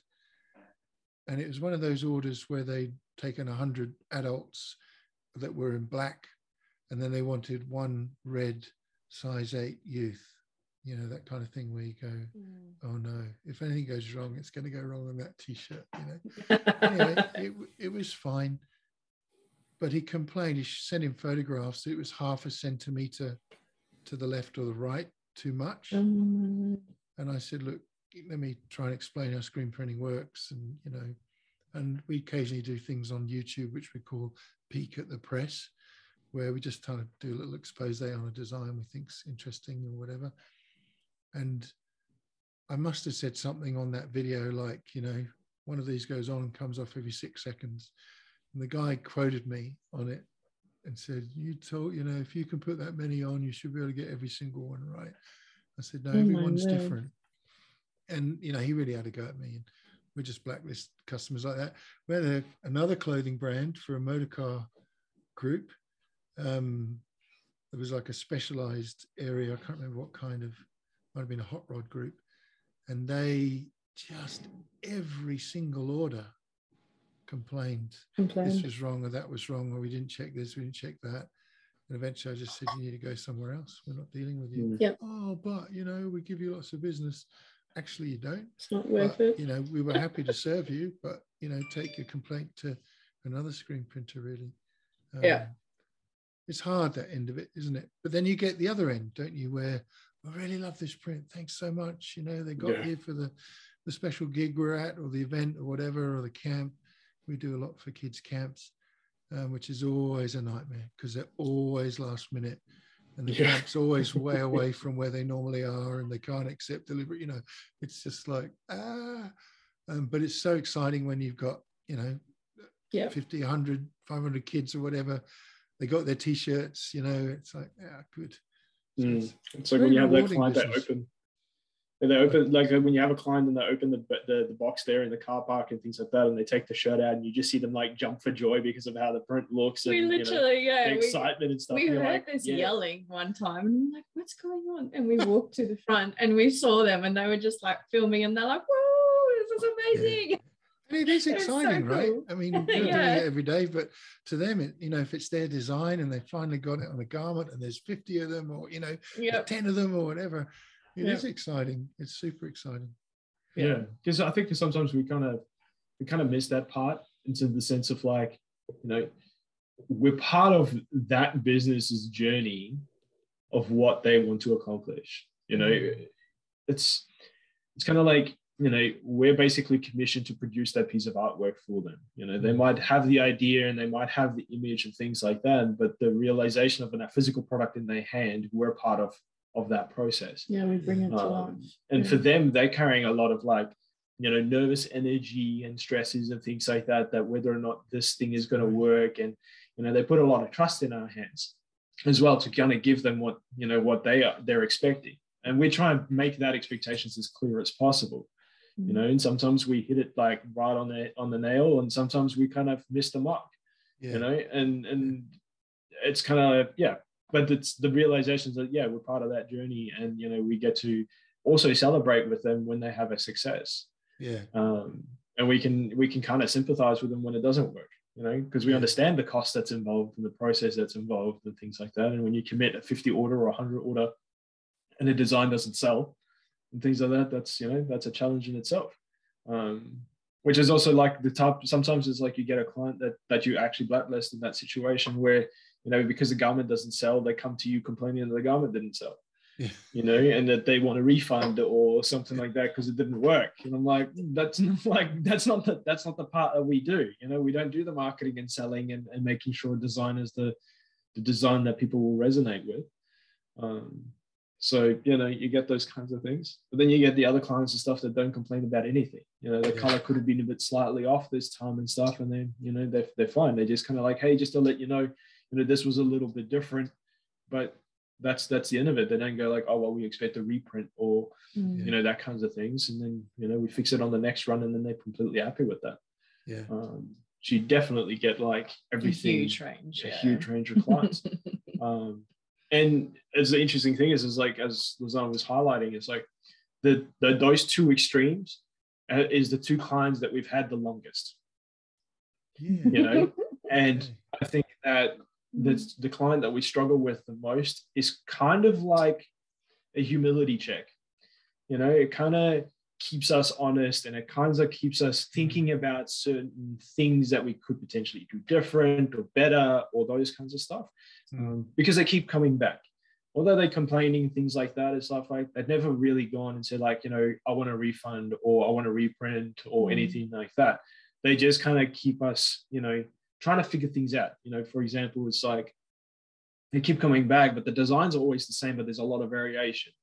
So it's kind of going like, well, maybe we need to put them towards the DTF direction, just purely because then we can give them kind of like a fixed price on everything, and then they just auto transfers. And then when they have, when it starts running low, we can get more transfers in. And then when they're ready to order garments and stuff, it doesn't matter on the garment type or size or things like that. We've got the transfers in stock. So for them, in terms of resale value and things like that, it's consistent. It's the same. And that kind of solution only comes from the fact that they complain about, the variations in costs and stuff. And we realize that when you try and explain the fact that quantity is what determines majorly in terms of the cost of something, and then you have colors. But if it doesn't quite resonate with them that, well, this time you ordered 15 of design, last time you ordered, 25 or 30, and that affects, the cost, and sometimes it just doesn't quite resonate with them. And so you kind of go like, well, let's look at a blanket price, but we're going to have to change in terms of the type of service that's provided to be able to give that for you. Yeah, okay, that's great. I like that. And then, the easy ones is just like, they come back every time, every 3 months, the same kind of quantities and orders and stuff. And then, they do better as a business and boom, the orders doubled. You're like, yes, that's what you want, but then you celebrate with them because they also experience that growth. And that's kind of, for me, it's just like, growing with people. And redeeming a bad relationship is profitable for everyone. It changes. Because you get referrals coming from that, So that's great. Listen, two last things. One is, do you have any questions for me before we bring this to an end? Yes, no, no's okay. You're all done out. Yeah, probably. Well, I would just say in terms of over the your screen printing experience and stuff like that, what would be your biggest lesson? And I know that's a bit of a heavy question, but what's your biggest lesson that you learned? It's a bit personal in a way, not in a bad way, but in the sense that I didn't, because I'm older, this won't apply to most people, but I didn't realize the kind of fatigue that it would bring to my body personally and the damage it would do to my joints. But it didn't stop me printing. You know what I mean? I liked it too much to stop, but eventually it caused us to get an auto. So that, I think, was on a personal level, was a big one. I think the other thing I often say, it's kind of a bit different, but is I wish because I've run so many different businesses, some have been really successful, some have been just disastrous, you know, really terrible. Various things I thought I wanted to do and get into, and discovered that was a very bad idea. I wish I'd started screen printing 30 years earlier. It's a fantastically satisfying job to be in. You know, you can be a management consultant working on billion-dollar programs, but it's in the government and there's major issues and it's impossible to deliver, and you know, no one's happy. And yet you can print 50 t-shirts, and like you said, you know, the customer comes in and goes, wow, you know. Yeah. And just the idea, I think I said it like this to someone recently, the idea that you can take ink and force it through a tiny mesh and layer it in terms of colors and produce a fantastic image on a garment that someone's going to wear is amazing. The idea that you can repeat that 4 seconds later is genius. and I love that concept around printing as an art. It's beautiful, it's stressful at times. And I think if I'd started that 30 years earlier, I'd be somewhere else. You know, I co-own this business with one of my daughters. Oh, nice. Yeah, it started as a kind of hobby, and it just went, somebody That's asked amazing. us to print something for a beach mission here on the East Coast, and we said, yeah, how hard can that be? And it was, I think it was a 4-color front, 1-color back, and it was like, you know, 50 or 80 T's or something like that, which for us then was like, whoa, you know, it took us nearly a week. We were ironing, it was water-based, and we were ironing it, and, you know, didn't have the kit. And now, of course, we do that in 10 minutes kind of thing. So I love that that's happened. Yeah. But I wish I had started earlier. And that's, you know, it's just the way it is. I think for me, the business end isn't new. You know, someone the other day was on the phone to me, a friend, saying he wanted to start a business in some kind of woodworking thing. What was my advice? And I said, don't do it. And that was just to try and, you know, generate the conversation at the right level. And I said, what do you think your hardest challenge is? And he said, producing a great product. I said, no, you'll overcome that. Whatever that is, you'll overcome it. Your hardest challenge is getting the sale, getting the marketing right, getting the business. And, you know, most entrepreneurs fail at that point. But if you can go for 3 years and get through that, you'll probably succeed, in my opinion. I had just fortunately have a lot of experience in that, raising capital and doing all sorts of front end stuff internationally. I've never done manufacturing before, which ostensibly is what we're doing, taking art and put it into manufacturing. So I'm very new to that end of the processes. So it would have been, that's the hardest learning, I guess, is getting how that works. You know, so for example, when I quite glibly say earlier on, you know, we've got to keep the press turning. If that press is, that's when we're earning dollars. It's true, but how do you do it? That's the hard bit, right? Because everyone goes, yeah, as long as that's turning, there's money coming in and going out. You know, we get it. Go spin it. It's not really going to do the make the right. money for you, is it? That'd be nice, right? But how do you make it happen? And you know, how do you make sure those processes don't break? Is there a single point of failure? So all the brand narrative, you know, big on that. We've got a multi-branded strategy, and that seems to work, although we're kind of coalescing them into one channel now, just because it's too much for us to manage.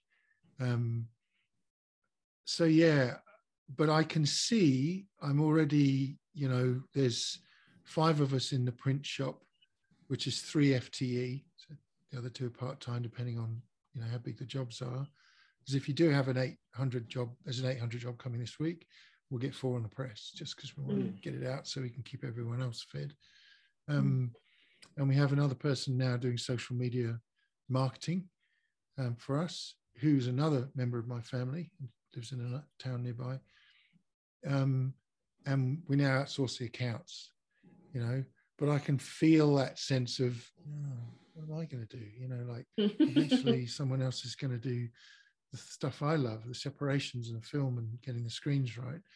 And the business development, I guess, is where I'll end up working on it.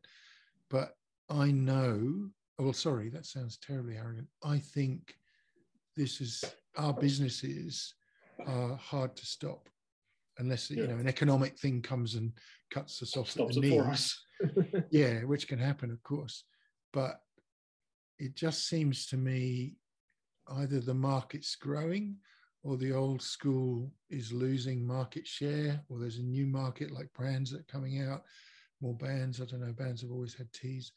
But there seems to be a space here. Going with Anatole, I'd say would be good, in my opinion. I mean, I don't know any others, right? I don't have any. I'd like to try an M&R next and see, you know, what all the rave is about. It's very expensive. We've been very happy with the Anatole. Was it Chicago? So the Anatole comes from, it's an American company now, but it's from Poland. So manufactured in Poland, supported by the Ukraine. So don't know, I think that's on certain components. Don't know how that's working out just now. But we love it. It's great. It's everything we wanted. It's 10 color or 10 print head, I should say. We run 2 flashes on that if we want. We run 1, and depending on the type of job that's going on, it does some really funky things with step back mode and what's called cycle mode, which is if you get a setup, if you got 9 colors on the press, and I don't know, one of them's just not working well for you. Maybe it's I don't know, the ink's too thick, or you chose the wrong mesh count, or something's just not quite right on the press. Then and there, you just can say, well, let's switch this to cycle mode and manage that problem through the print run by sending it around again. And what's really neat about that, we don't use it very often, but you know, if you've got a lot of colors on and you've stuffed up, you can either just take it all down and start again, or go to cycle mode. What's really neat about that is you just load. We've got 12 patterns, so we just load them all, and you just walk away.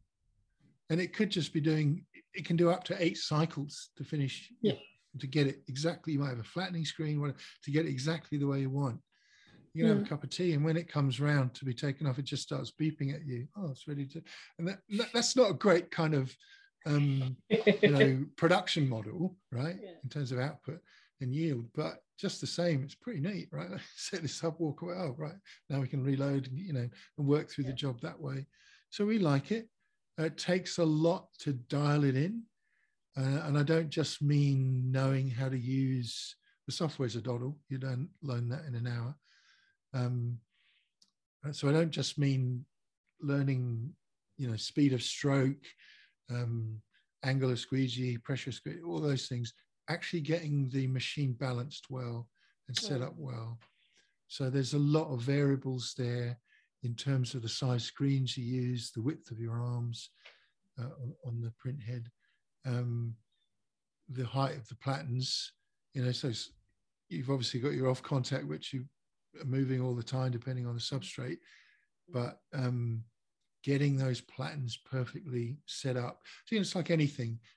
It's very heavy, it's very big, took an awful lot of effort to get it in and installed, and you know, it was fine, and we got everything leveled perfectly. But after a couple of months, metal, you know, like anything, it's sagging a little bit, and you got to work out what's gone right. You know, that took a while.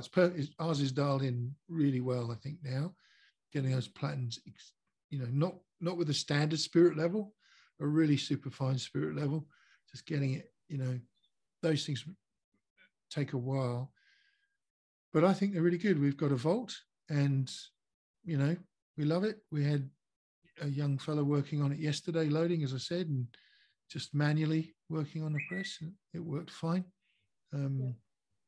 So yeah, definitely recommend that. Yeah, probably a good way to go. Support's a little bit hard, mostly because I prefer to deal with the Americans if I need to. And there's just a time difference, which is slightly worse for you, actually, isn't it? Yeah, it's like day and night. Yeah, depending on where they're based, it's roughly about 13 hours behind us. Yeah. So if I want to catch them in the beginning of the day, it's about, you know, 8 o'clock at night here. So so it's not the worst, but it also means that I've got to be here until who knows what time at night to try and fix the problem over the phone and things like that. Yeah. Which, I mean, like, I'm used to that anyways when it came to getting my equipment here and getting everything sorted and stuff like that. So I was on the phone with Ryan a lot. So, you know, you just got to do what you got to do. So yeah, correct. Yeah. All right. Well, look, let's call it a day. It's been absolutely amazing, really stimulating for me. Where can people find out about you? You're on TikTok, Insta, your website? We are on TikTok, actually. But yeah, Instagram, Facebook, LinkedIn, TikTok, and obviously the website as well. And that's antacesp.com.au, is that right? Is that how you say it? Antace? Antace, yeah. Yeah. So we've got Antace Screen Printing for Instagram. Same would be for Facebook. TikTok, let me just check. Yeah, at Antace Screen Printing. Facebook page? Sorry? Facebook page? You have one of those? Yep. Yeah, so Antace Screen Printing. It used to be Antace SP, but we just realized, obviously, with marketing and that, like, the SP, Antace is weird enough, but we need that screen printing, like, in there as well to help. And yeah, I did say LinkedIn. Yeah. Well, guys, Lezzan, if I get that right, finally, hopefully, Toni. Yes. Thank you so much for just engaging. It's been a blessing to me just to listen and hear your story. It's been a very, how will I put it? Not shocking, but brave, courageous, in fact, story in terms of the timing and waiting for the press and getting married and everything. But it looks like it's paying off wonderfully. It's really encouraging to see a husband and wife working together as well like this. I think that's very special. So thanks very much for coming on, and we'll stay in touch, and I'll be in touch again about some of those other things I mentioned in my email to talk about, if that's okay. Definitely. Thank you, Sam. Thank you for being patient as well. I think we had a bit of a hectic couple of weeks and postponing it. No, that turned out well for us. That's all good. That's good. Yeah. No, thank you so much. We've really enjoyed this so much. Definitely. That's awesome. It's also really nice because the questions allows us to reflect and just get back in touch with where we came from and what we've had to go through. And, you know, it kind of gets you go like, you know, wow, like we've come a long way. Yeah. Long way. Yeah, big time. I can see it. I can feel it, you know, as you talk through it. You know, it's good. All right. Well, have a great rest of the day. And thanks, you too. Yeah, we'll speak to you again soon. Sounds good. All right. Take care now. See ya. Bye. Bye.